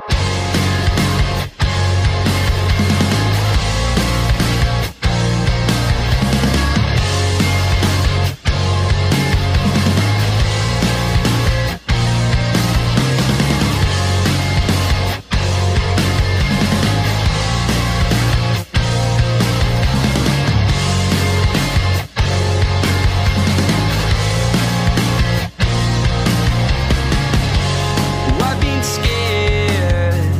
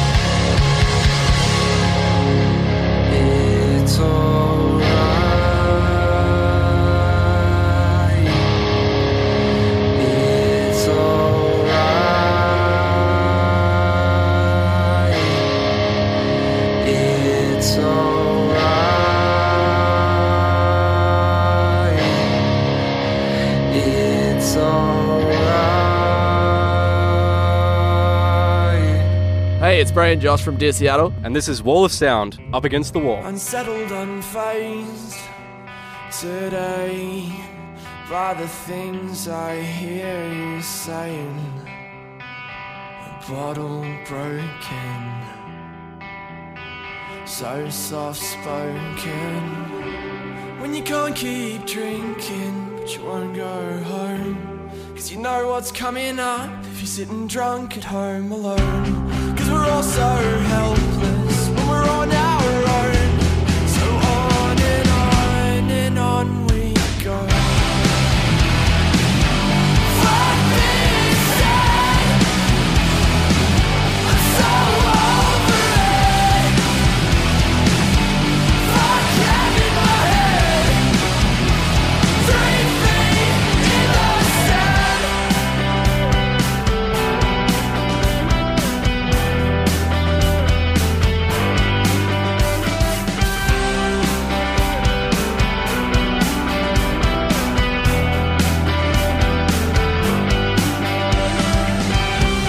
You're not lost, don't be scared.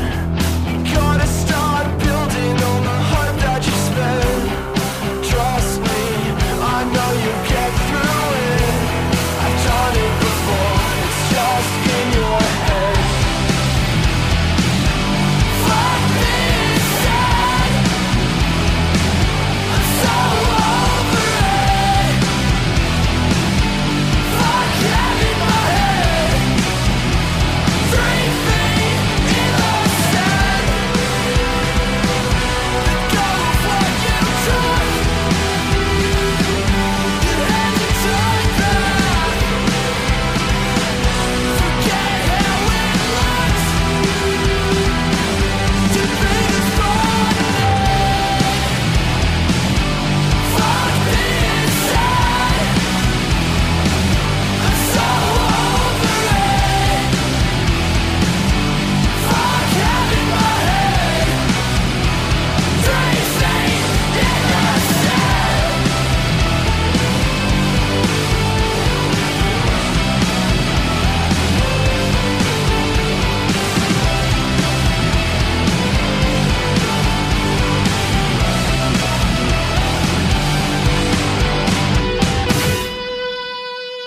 Unify 2018 with Josh and Bray from Dear Seattle. Boys, how are you? Yeah, I'm well, thank you. Extremely well. Excellent. You should be extremely well because I just caught the last of your set, The Meadows. Holy fucking shit, that went nuts. The crowd everywhere I could see was screaming along. How is that for you guys playing at a festival setting like Unify to be on stage and see everyone throwing their fingers up and fucking just singing along? It's fantastic. Hectic. Yeah. Absolutely More of hectic. that. Keep doing that. I'd Yeah, love to yeah, see keep you. doing it. Thank you. See, I first came across you guys at Big Sound and have to say, like, the great thing I saw about that was there were a lot of the upcoming punk grunge fans who came along to see you guys.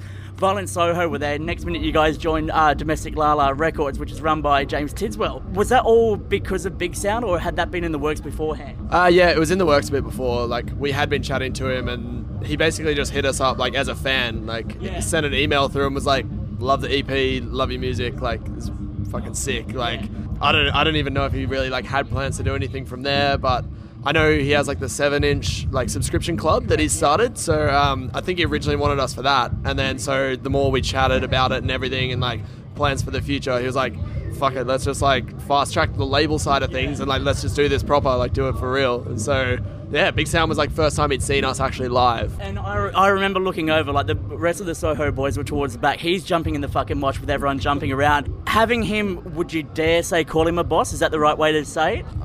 Like, can you be friends with your boss? I don't know. You can, as long as it's not on Facebook.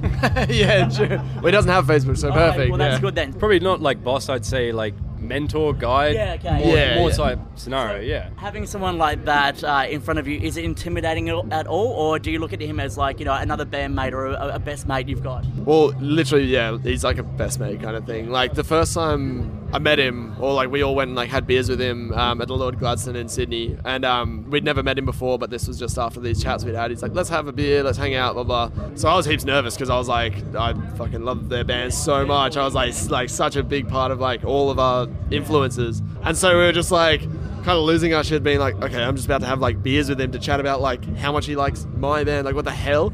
And then so like as soon as I saw him, like I was a bit nervous, but instantly it was just like big hug, like grabbed a beer, and it was just like you could just tell it was like, this dude's a mate. Like there was, all of it was gone. Like there was no business side. Like it was like chatting to like any of the guys, kind of thing. So And so with the team from Domestic Lala, do they give you control over to what you want to do? Or because you hear stories about bands wanting to get signed, they get signed to a label and then all of a sudden they have to change their music up to fit what that label wants to do. Is it similar to that, or are you guys pretty much doing whatever the fuck you want to do and whoever gets in the way gets trampled?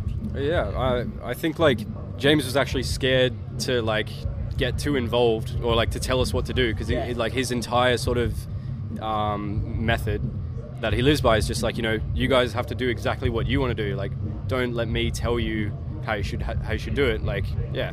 It's all about like just being genuine in everything you do. Just like honestly, exactly who we are as people. That's exactly what goes into the band. So he's like, if I come in and start trying to like, you know, put the pieces together how I think it should go, it's not us anymore. Like it's got to be genuine. Like the integrity is like the biggest thing that he focuses on, which is perfect for us. And that's good to have, because the last thing you want is for someone to come in and they have a different vision to what you guys want to do as a band, and then all of a sudden you change up and you're not yourselves anymore. You're someone completely different doing Britney Spears pop covers, essentially. Or he's like, it needs more like drops in this section. Like, Exactly. Yeah, need more dive bombs. Real. Give the people what they want, but they're like, no, do what we want to do. And seeing the bands you played along with at Unify this weekend, a lot of those bands do have those drops, those heavy breakdowns, things like that. You guys fit in perfectly with the upcoming punk rock scene. I would dare class you guys in the same category as Violent Soho, as a Smith Street band. But what are you guys doing to make your sound different or unique compared to these bands who are already established with that sound behind them? I think like we just don't even think about it. Like it's the kind of thing where we're not really actively doing anything to differentiate ourselves, but not doing anything actively to assimilate ourselves. Like it's literally just like we just want to write the best music that we possibly can and just do what we love the most. And like if a few songs turn out to be similar, then like so be it. That's what we love. Like that we love it because it's a song we've created. But at the same time, there'll be so much that we do that's extremely different. Like James has even said himself so many times, he's like, I literally like don't even compare you to Soho like stylistically. He's like, I just don't hear it kind of thing, but like obviously same vein, but yeah, so I don't know, I feel like it's a pretty subjective thing. It's already been a big year for you guys in 2017 so far. Going into 2018, what can we expect? A few more tours, more festivals like this, that kind of thing? We've got like the Hills Are Alive coming up, which is like just nearby, Hyperfest over in WA. And the good thing I've got to say as well is you're appealing to the Perth audience, because Perth have some great bands coming out of there. 100%. Carnival, Make Them Suffer, just to name a few. Yeah, Tideline as well. Tideline, fuck, we could sit here all day, go back and forth. Exactly, yeah. And a lot of the Perth fans, from what we found with articles we've put up, they've said that since a lot of bands are lacking in their tours, going to Adelaide, going to Perth, they're missing out. But for you, is it important for you to make sure you always get over there and go to regional shows, things like that? Well, like we just came off the Kingswood Nationals tour, and like that took us over there for the first time, and like it was a far better response than we were expecting. And so like WA, it is very far away and it's very expensive to do, so like we want to do it when it's right. But like we love those kinds of places, like Tassie for example. Like we're going down for a party in the paddock like later on this year as well, but we've been down a couple times last year.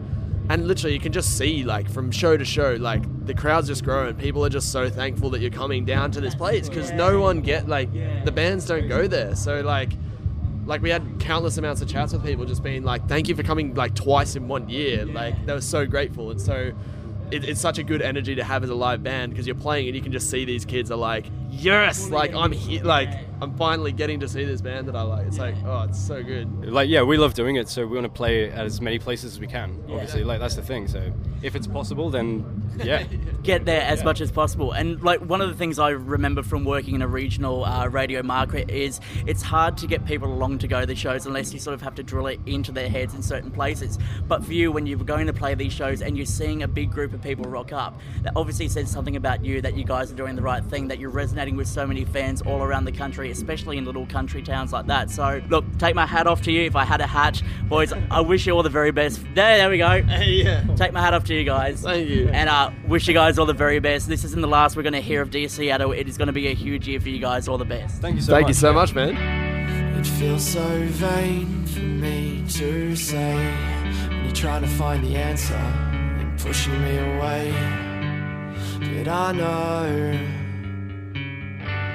there's a part of you that's begging me to stay. You tell me it's hopeless and that's okay. When have we ever been known to be the hopeful anyway? Maybe I'm too set in my ways. I'm wasting time and I'm heading nowhere. Hope tells me that I'm getting somewhere soon.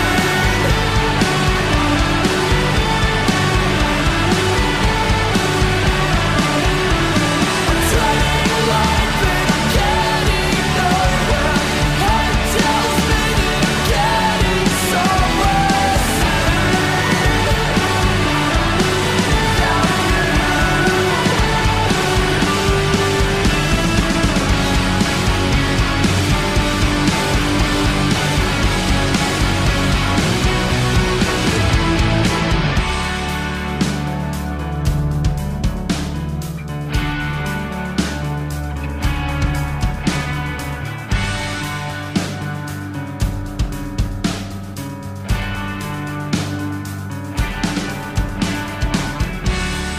follow the words you say. I never would have thought that I'd end up this way. As I planned, as a man with a sense of content. Since I heard you say, start trying to be somebody. You've got no job and you're wasting money. You live with your mom and you pay her nothing. I know I'm nothing, but I'm just trying to be somebody. I've got no job and I've got no money. I think with my dick and I overdrink, but at least I'm fucking happy. I'm wasting time and I'm heading nowhere. Hope tells me that I'm getting somewhere.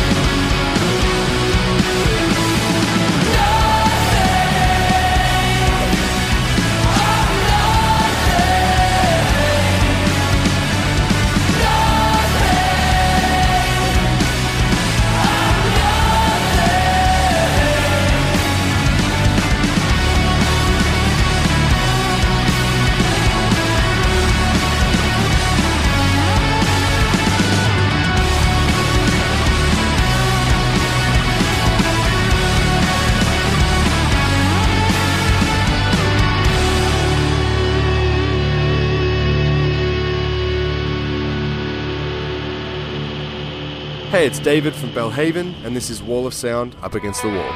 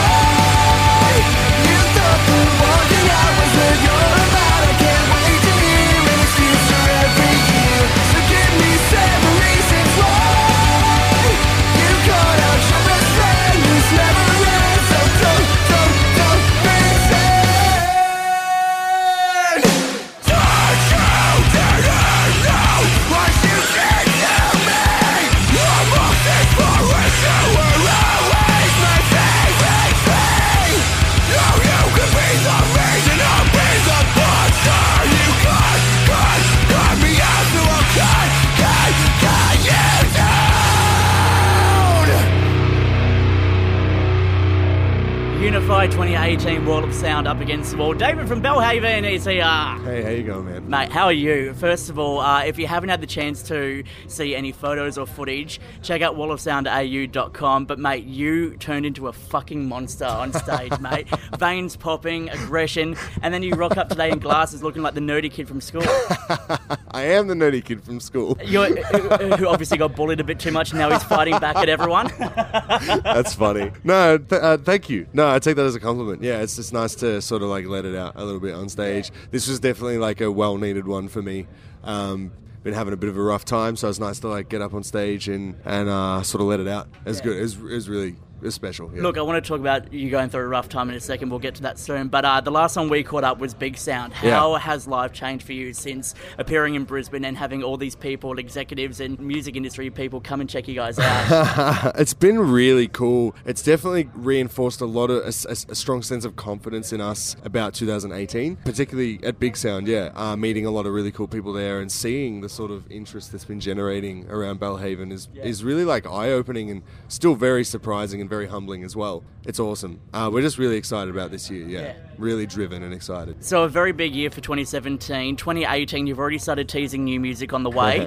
How are we looking at that? Have you hit the studio, or is it just writing, early stages, that kind of thing? We're writing at the moment. It's we're feeling really, really, really good about it. Really like over the moon about how everything's going. It's still I think it's always going to kind of feel like early stages until it's done, but because we're just constantly like, how do we make this better? I guess I want to say it's still early stages, I guess. Have you got a lyric? We asked a Beautiful Monument as well if they've got any lyrics they can give us. Is there one sentence you can give us a sneak peek of? No way, man. I am the Hulk, I am David.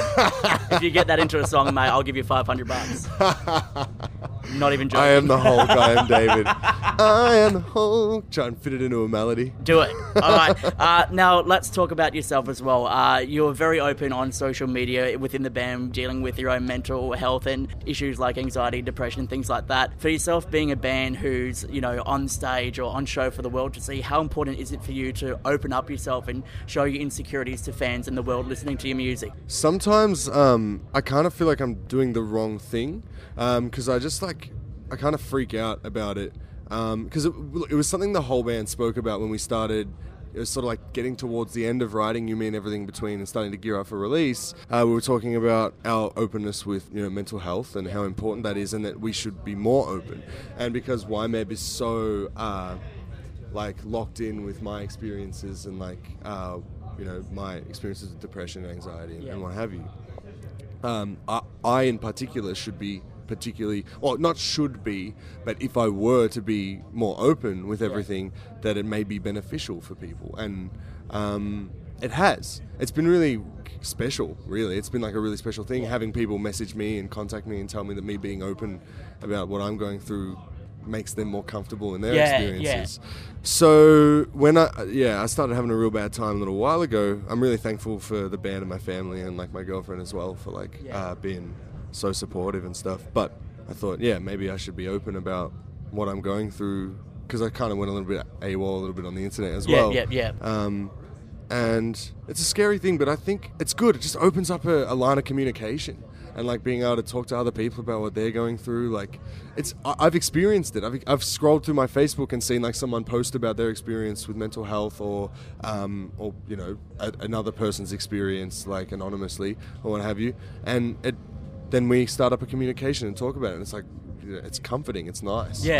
It's good to know that you're not struggling. You're not going through this alone. Exactly. There are other people going through. It might not be the exact same situation, but it's somewhat similar in the way that it makes you feel, the way that you try and push through those emotions and come out the other side. Yeah, exactly. So I think what you're doing with your music, the way you're expressing that through there and being so honest, it puts a spotlight on you and the band to say, hey, these guys are open with everything that's going on. Don't take them for granted because, just because you're not famous and you're not in the band, you're no different to anyone else like yourself who's on this stage in a public profile. Yeah, exactly. Well, yeah, we're all just the same. We're all like it's something we've been discussing a lot at this festival is like everybody here, there are thousands of people at this festival and they all have like their life is so important and like they have such a detailed and confusing and intricate life that we all just sort of think is just us. We're all just like, my life is so complicated, but we all sort of go through, like, everybody goes through something different. Correct, yeah. But, like, everybody's life feels so detailed and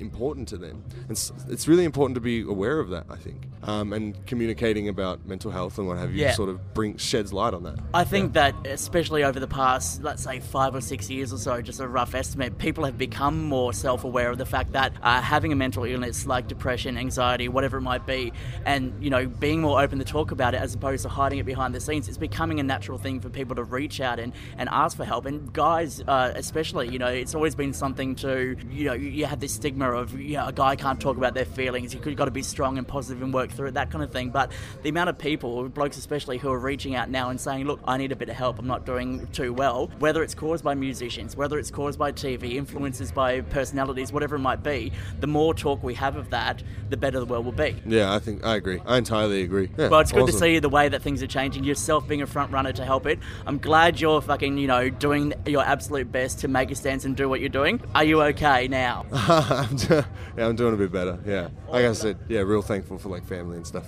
Always need to ask that question. Reach out to your friends, your family, whoever it might be. If there's someone you work with you haven't spoken to, just flick them a message. Hey, bud, you all good? David from Belhaven, 2018 going to be a big year for you guys. We can't wait to see what you're doing. All the best with it. Thank you so much. You're the best.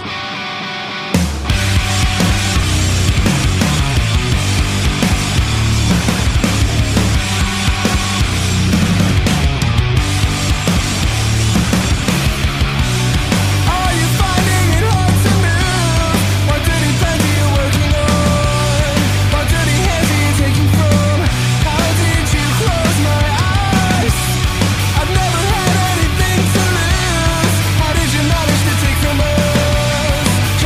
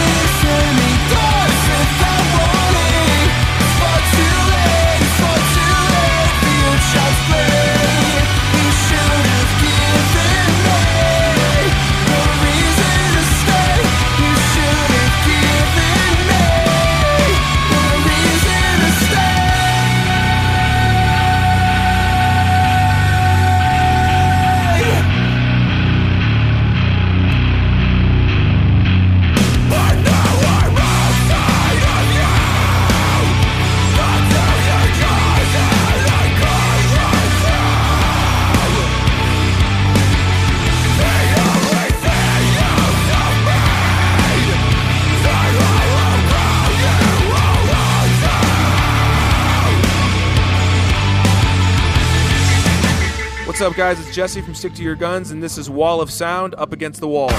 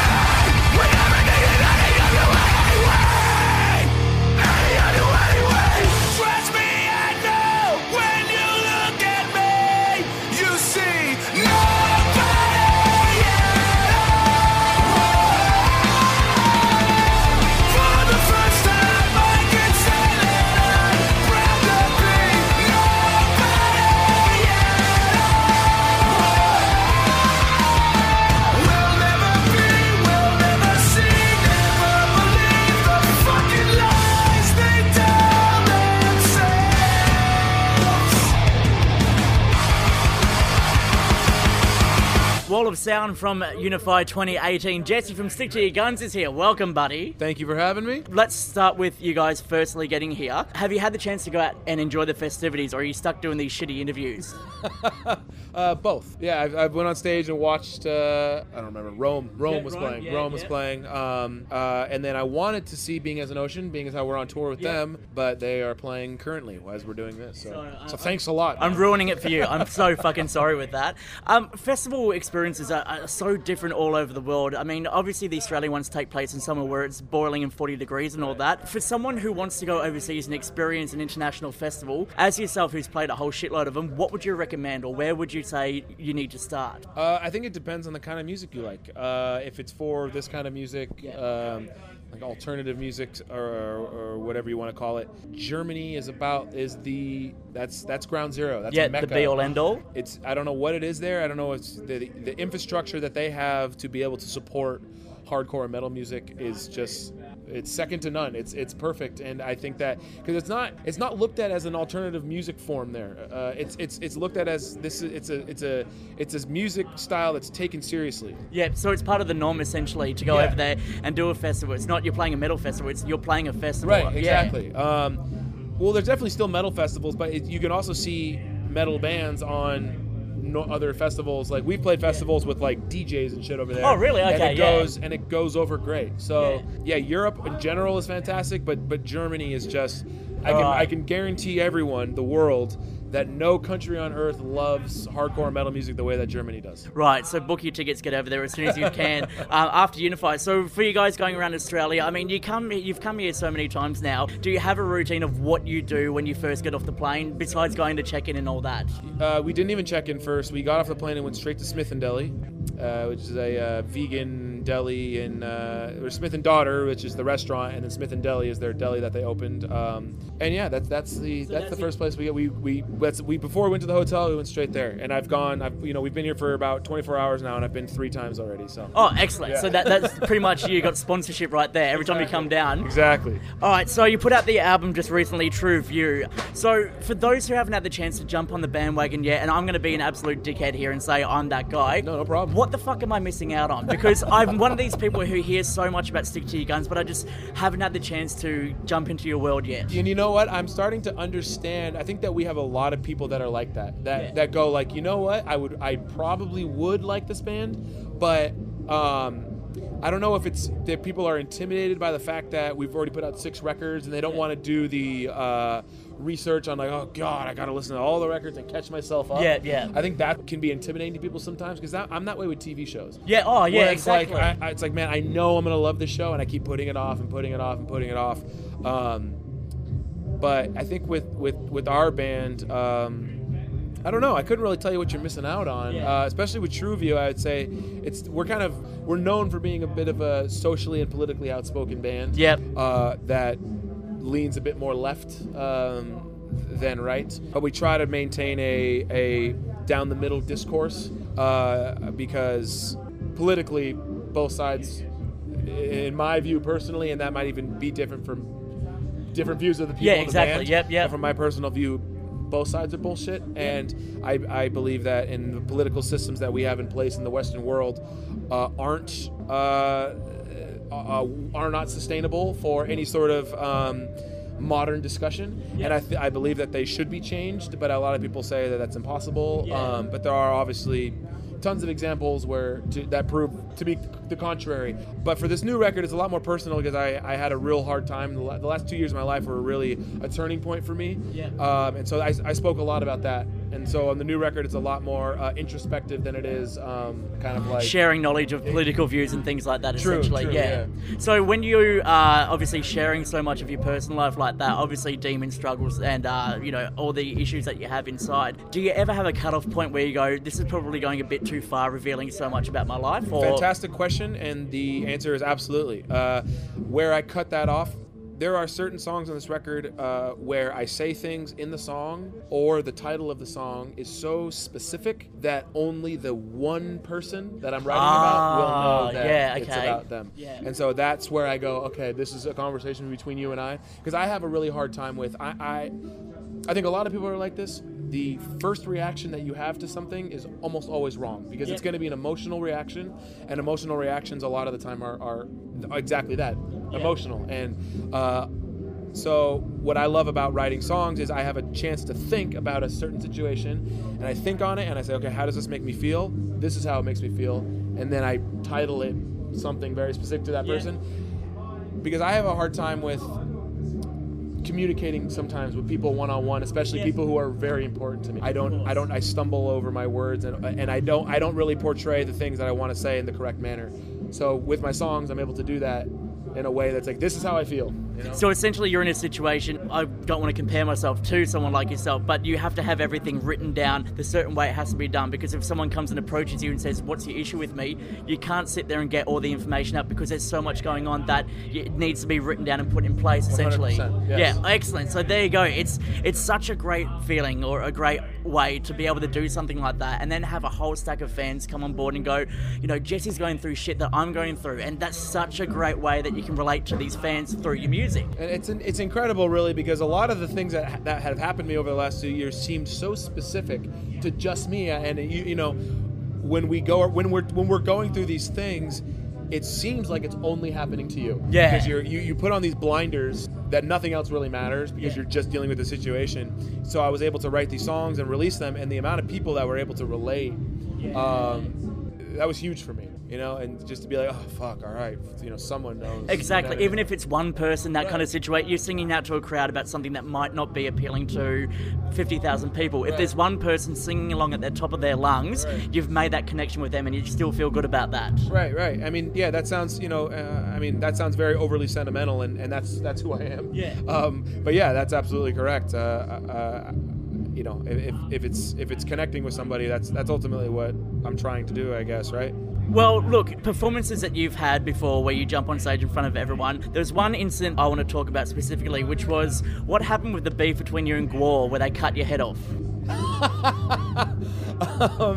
That was, I was on stage, Jamie from Hatebreed had something happen, and he had to go, it was on Warped Tour, and he had to leave the tour, and Hatebreed being the amazing band that they are, they don't use that as an opportunity to not play. They go, fuck that, we're Hatebreed, we're playing. And so they approached me, they approached Josh, Frankie from Immure, and Vincent from Acacia Strain. They said, pick 3 songs and you're going to sing them. And I was like, fuck yes, this is Hatebreed. This is the pinnacle of everything for me. One of the reasons why you got into music, essentially. Oh my God. So I picked my songs, and Bone Snapper, I think his name was, from Gwar. He was like, all right, so what's going to happen is I'm going to come out on stage and I'm going to slit your throat with this sword, and then you're going to die, and then I'm going to pick up the mic and sing the rest of the song. And it was a huge honor for me. Mate, that was incredible. You actually got killed on stage, and fucking fans went and lost their shit ballistically, and no one got upset. For yourself, jumping into the shoes for Hatebreed like that, is this one of those moments where you're like, I can't fuck up because the band's relying on me, the fans are relying on me, or do you just get in there and go, it's just like heavy metal karaoke? I mean, that's what I put the pressure on myself. I definitely fucked up. Especially they play so much faster live than they do on the record, so I'm trying to keep up. And so I blew it, but it was just, the whole thing was hardcore karaoke, and it was just a fun event. So. Well, look, Vans Warped Tour in America is coming to an end soon. For yourself, having played it as well, what's some memories that come to mind that make you realise that this was a fundamental aspect to the heavy metal music industry in America?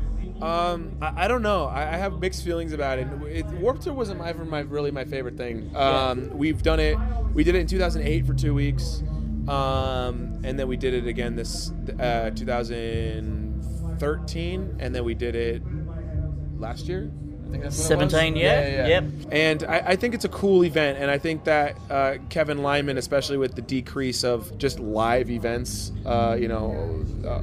being less attended now more than ever, he kind of was met with all these challenges, and I think that he rose to the occasion and did some pretty unique things to try to bring people out, and ultimately, I think it was just time for him to be like, I had a great legacy with this thing, and I'm going to give it one more shot and then call it, and I think he's doing the right thing, as opposed to continuing it and allowing it to go down. Yeah, exactly. So I think he's doing the right thing, but it wasn't my kind of situations. I feel like on that festival, and you get this on almost all festivals, you get people who self-important people, and you get, I don't know. It just kind of, for me, a lot of times it can come off as stale, and not that that's anyone else's. That's not that it's anyone's fault, but it just I don't know. Too hot also. Yeah. You know what I mean? It's and just because it's not ideal for me. It's essentially a couple of months, isn't it, across every single state of America? Yeah. So you can only do so much. There's stories that come in and out and all that. One of these situations are better to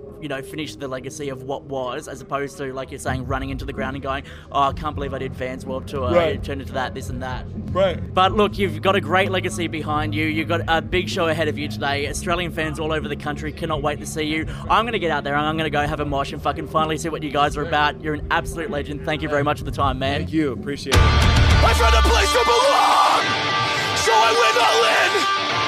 I walked right in the mouth of it and never looked back again. The only thing that remains through the loss and the pain, as for me, there was no other choice. I'm ready for the noise.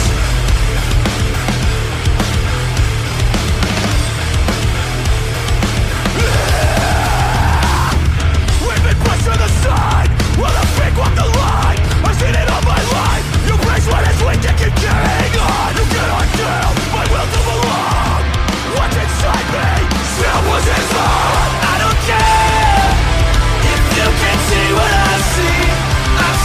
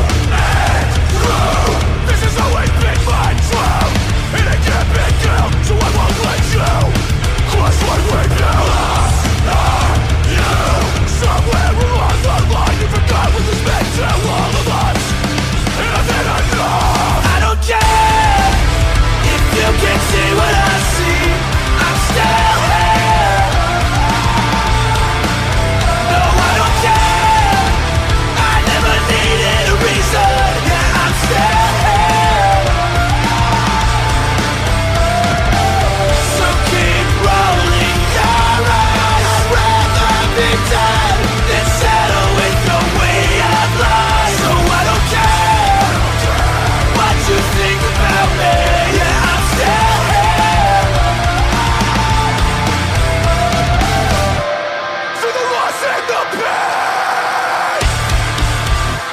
The only thing that remains. And I was finally heard through the pain of my voice. And as for me, there was no other choice.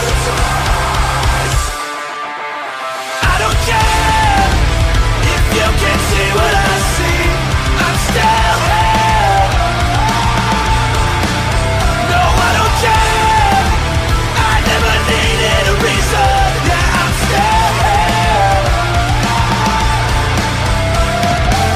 So keep rolling your eyes. I'd rather be dead than settle with your way of life. So I don't care what you think about me.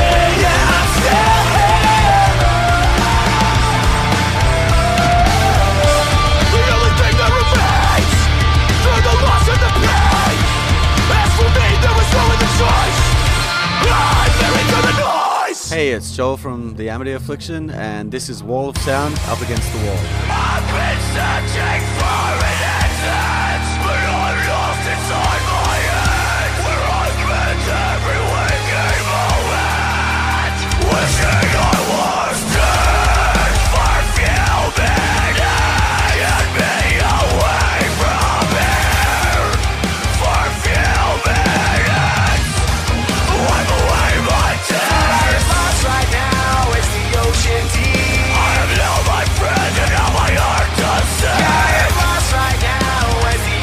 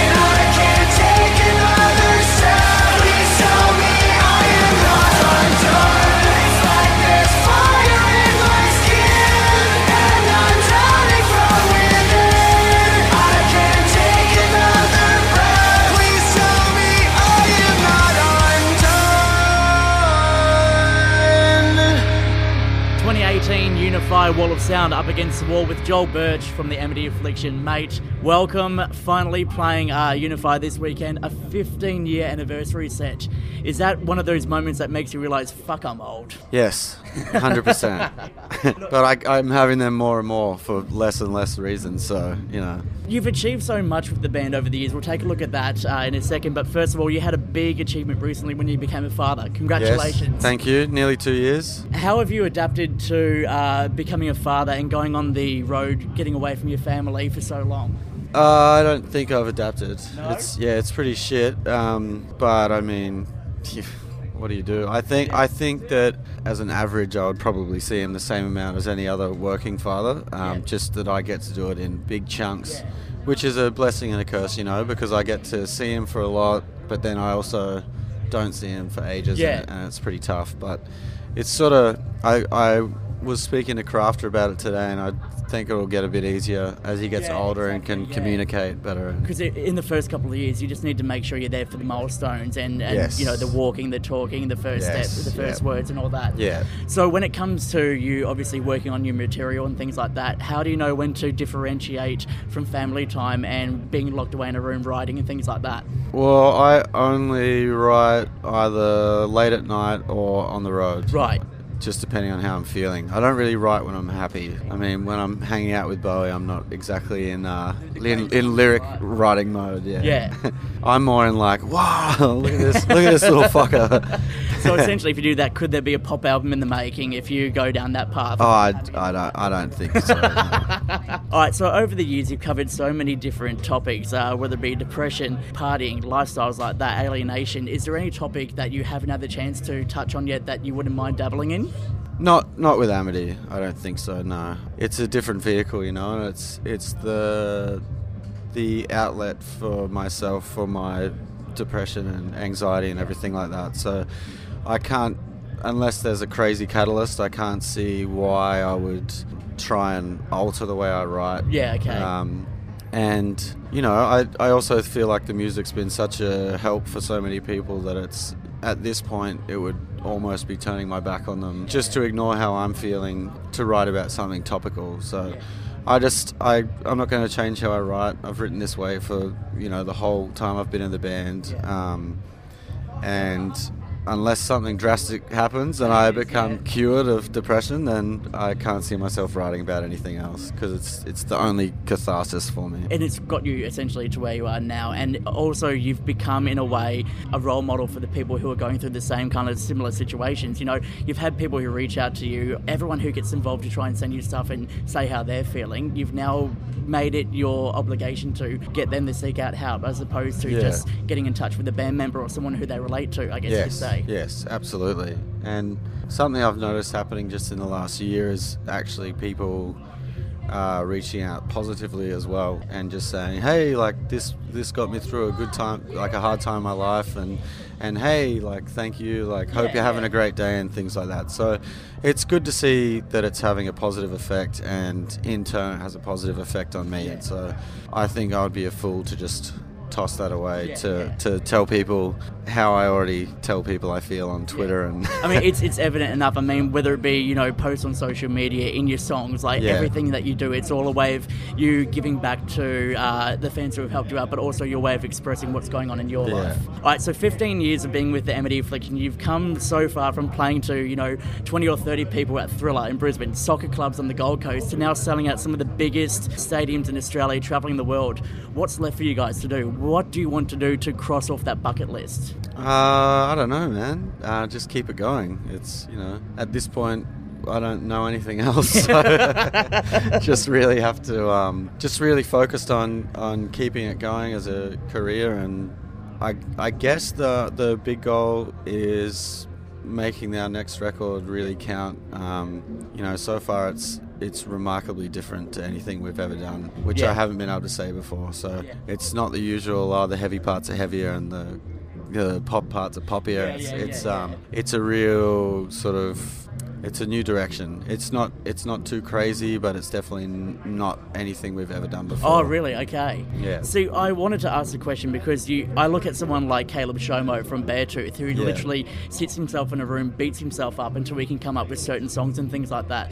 When it comes to you writing an album, does it come from a time when you're going through all that stuff, or do you put yourself into a situation like him to write? Oh no, I would never put myself. That's crazy. That's masochism. I would never ever put myself in the situation willingly that I get into. It's not a good time. I don't know why anyone would do that. Caleb is an extremist, so what works for some people won't work for other people. Yeah, it's a different, every artist is different, and we all have our problems and ways to deal with them, and so each to their own, but there is no fucking way I would put myself mentally it's strenuous, and I don't enjoy it, and I write a song and it sort of helps me to get it out, but fuck going there on purpose, no. Well, talking about the 15-year anniversary show tonight, is this going to become a tour for the band, or is this just essentially one big party? No, this is it. Well, we look forward to see what you're doing, mate. You've done so much in such a short amount of time. We can't wait to see what happens with the new album moving forward. Thank you very much. And well done with fatherhood. Cheers, man.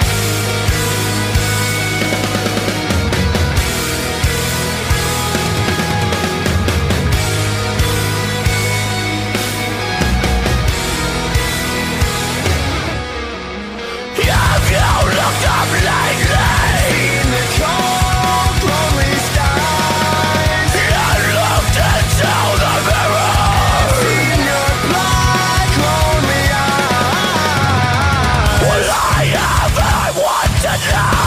I feel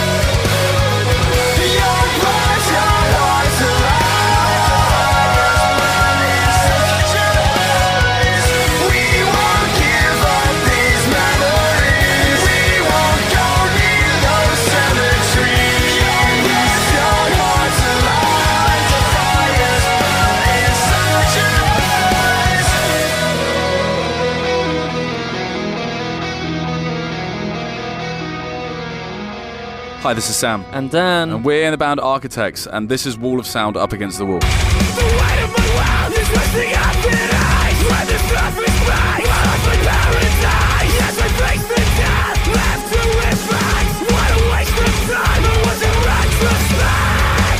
I take a leap of faith, but I lose my nerve. In the end, I'll get the help that I deserve. I'm always gone with the wind, crawling in and out of my mind. God knows I lost all my faith. A sickness with no remedy, except the ones inside of me. You ever wonder how deep you can sink into nothing at all? This is a cry,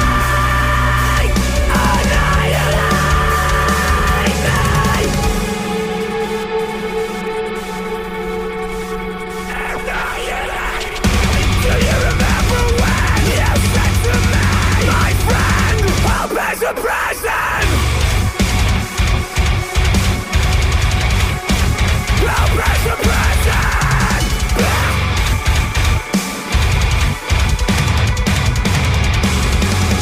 With all the patterns that I could create, a labyrinth with no escape. Melting myself under lock and key. I am my own, what's that of me? I take a leap of faith, but I lose my nerve. In the end, I'll get the help that I deserve. I'll always get with the wind, crawling in and out of my mind. God knows I lost all my faith. A sickness with no remedy, except the ones inside of me. You ever wonder how deep you could sink into nothing at all? Disintegrate and annihilate me. A sickness with no remedy, except the ones inside of me. You ever wonder how deep you can sink into nothing at all? This is a cry, annihilate me. If I can silence all the doubt in me, except the body's meant to be. You ever wonder how deep you can sink into nothing at all? This is a cry, annihilate me.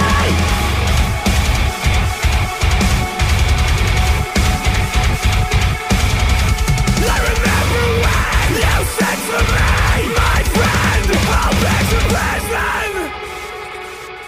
Wall of Sound back at Unify 2018 with two of the biggest heavy metal superstars in the world right now. Bloody hell. Wow, that's an intro. That is a great intro. Well, more than happy to stroke your ego and get that sorted. The boys from Architects, welcome back. Thank you very much. Hello. Dan, Sam, we've turned the weather on. It's an absolute scorching day out there, full of rain and shithouse. Just like being at home? It's actually very similar right now. Yeah, the UK has not been it's not been very kind to us this winter. I don't know if it gets this cold in summer in England. No.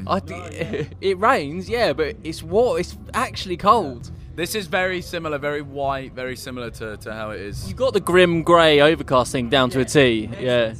Guys, I wanted to talk about the fact that you have had such an epic couple of years so far. All Our Gods That Have Abandoned Us, one of the greatest albums of all time.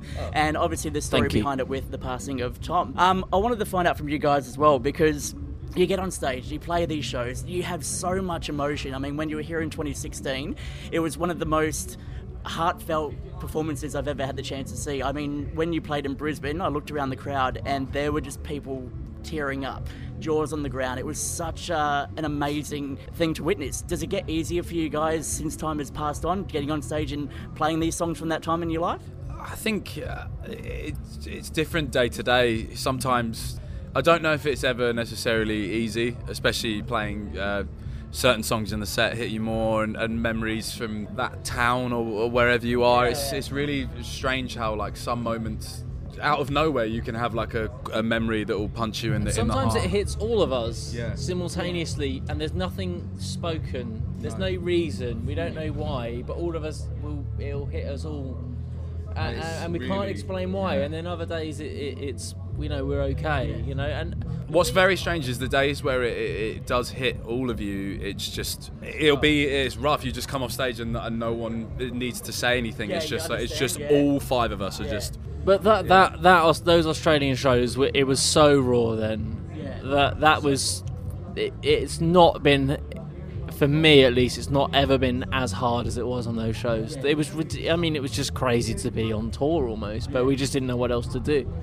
And as you guys said, you wanted to keep the legacy going, hence why you didn't stop. You got out there, you played these songs, and it was, for us as fans, it was a great thing to see. So we appreciate and take our hats off for you guys for being able to do that. Thank you. I think it helped us, I mean... What do you do? Do we sit at home and not do it? Or we were just like, we've got to just go do what we do and be there for each other and try and...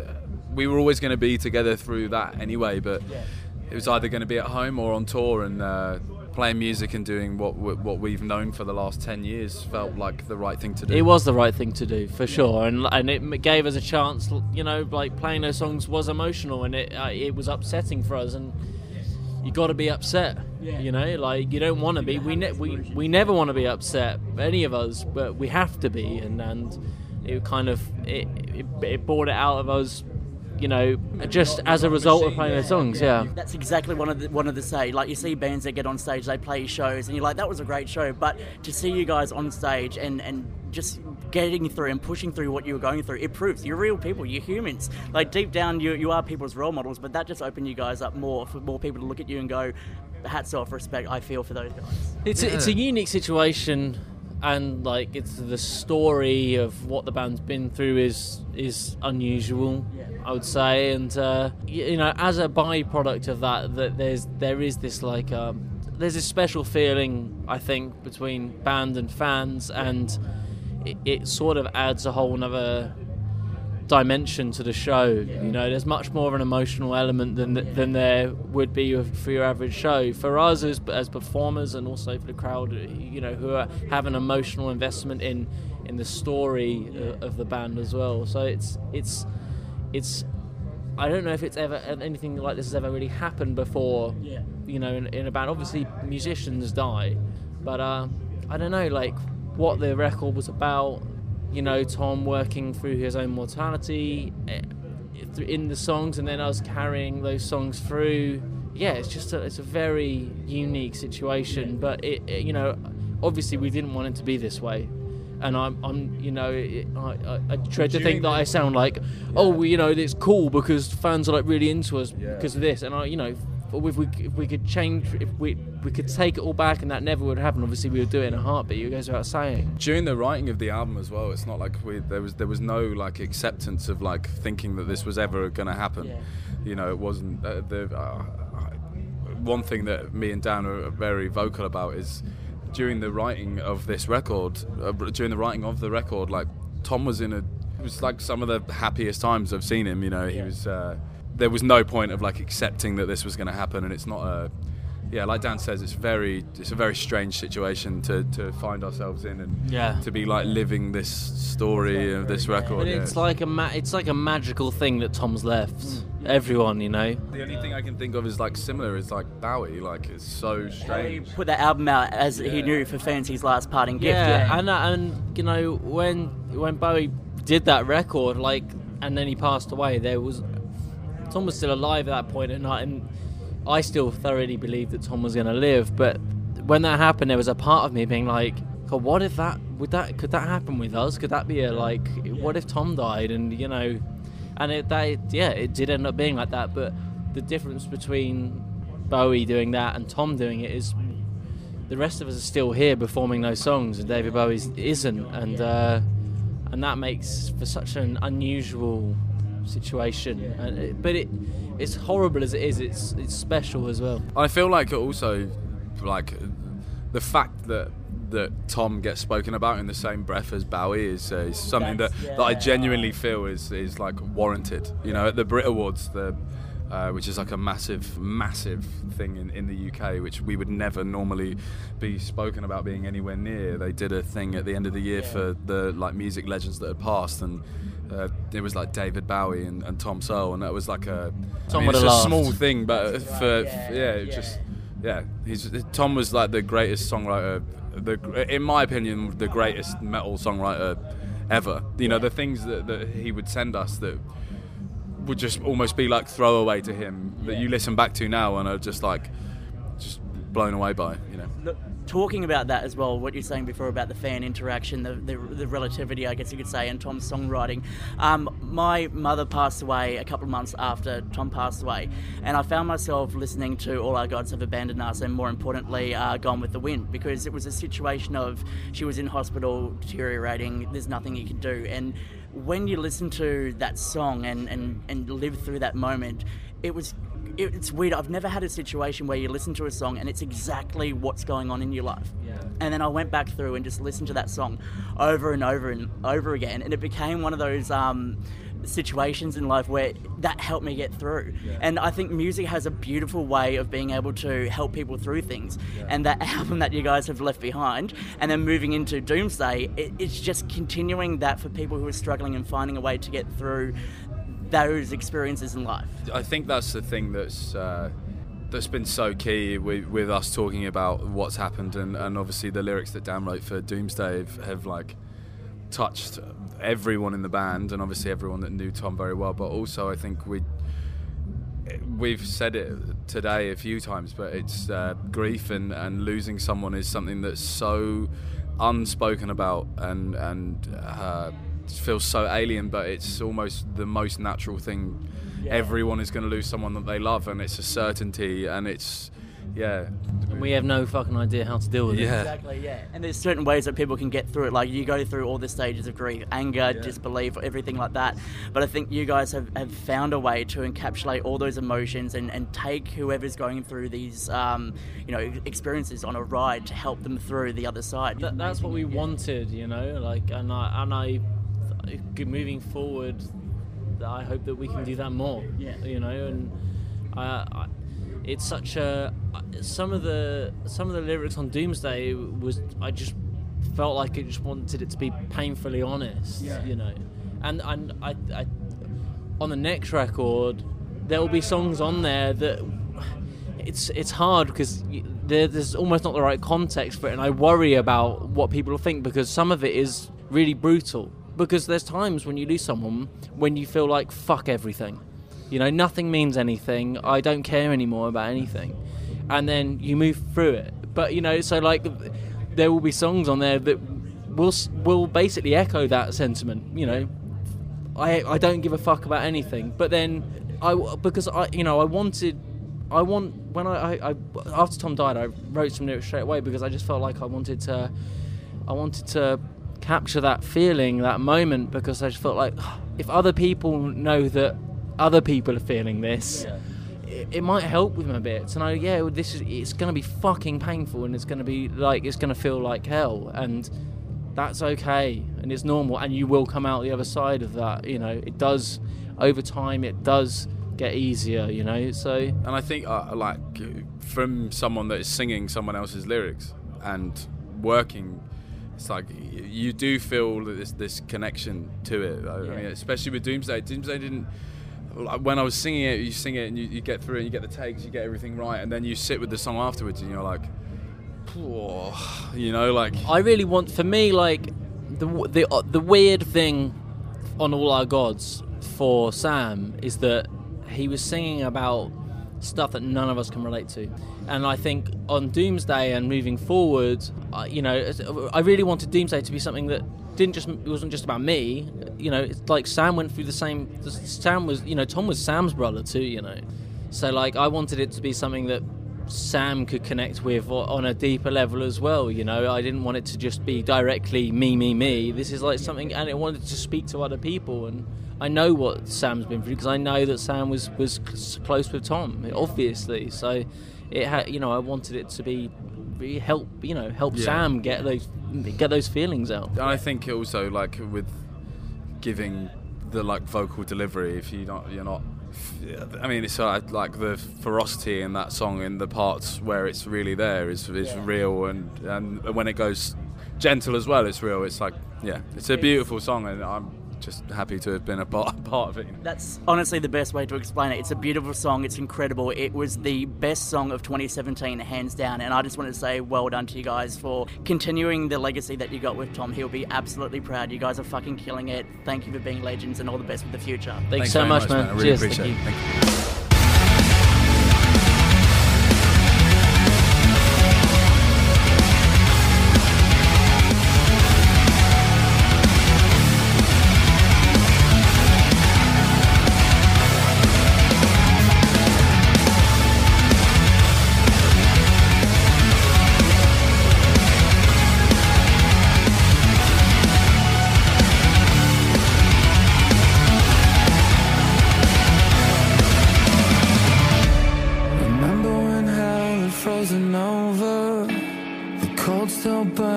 Underneath my skin, the water's rising all around me, and there is nothing left I can give.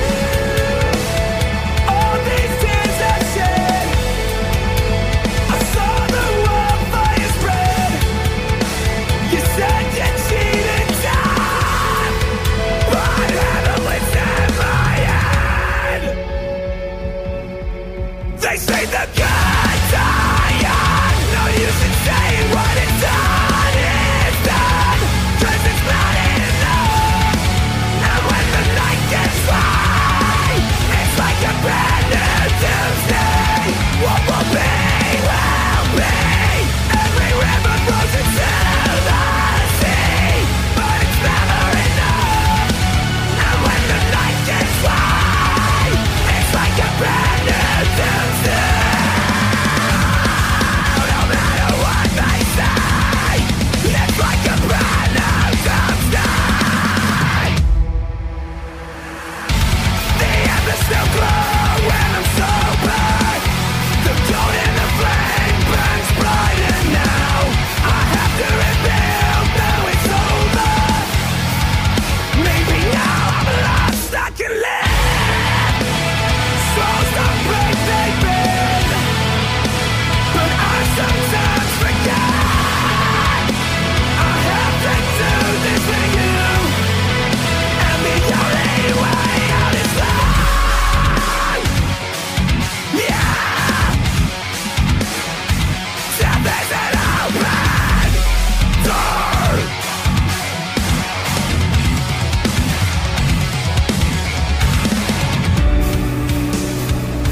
The prophet said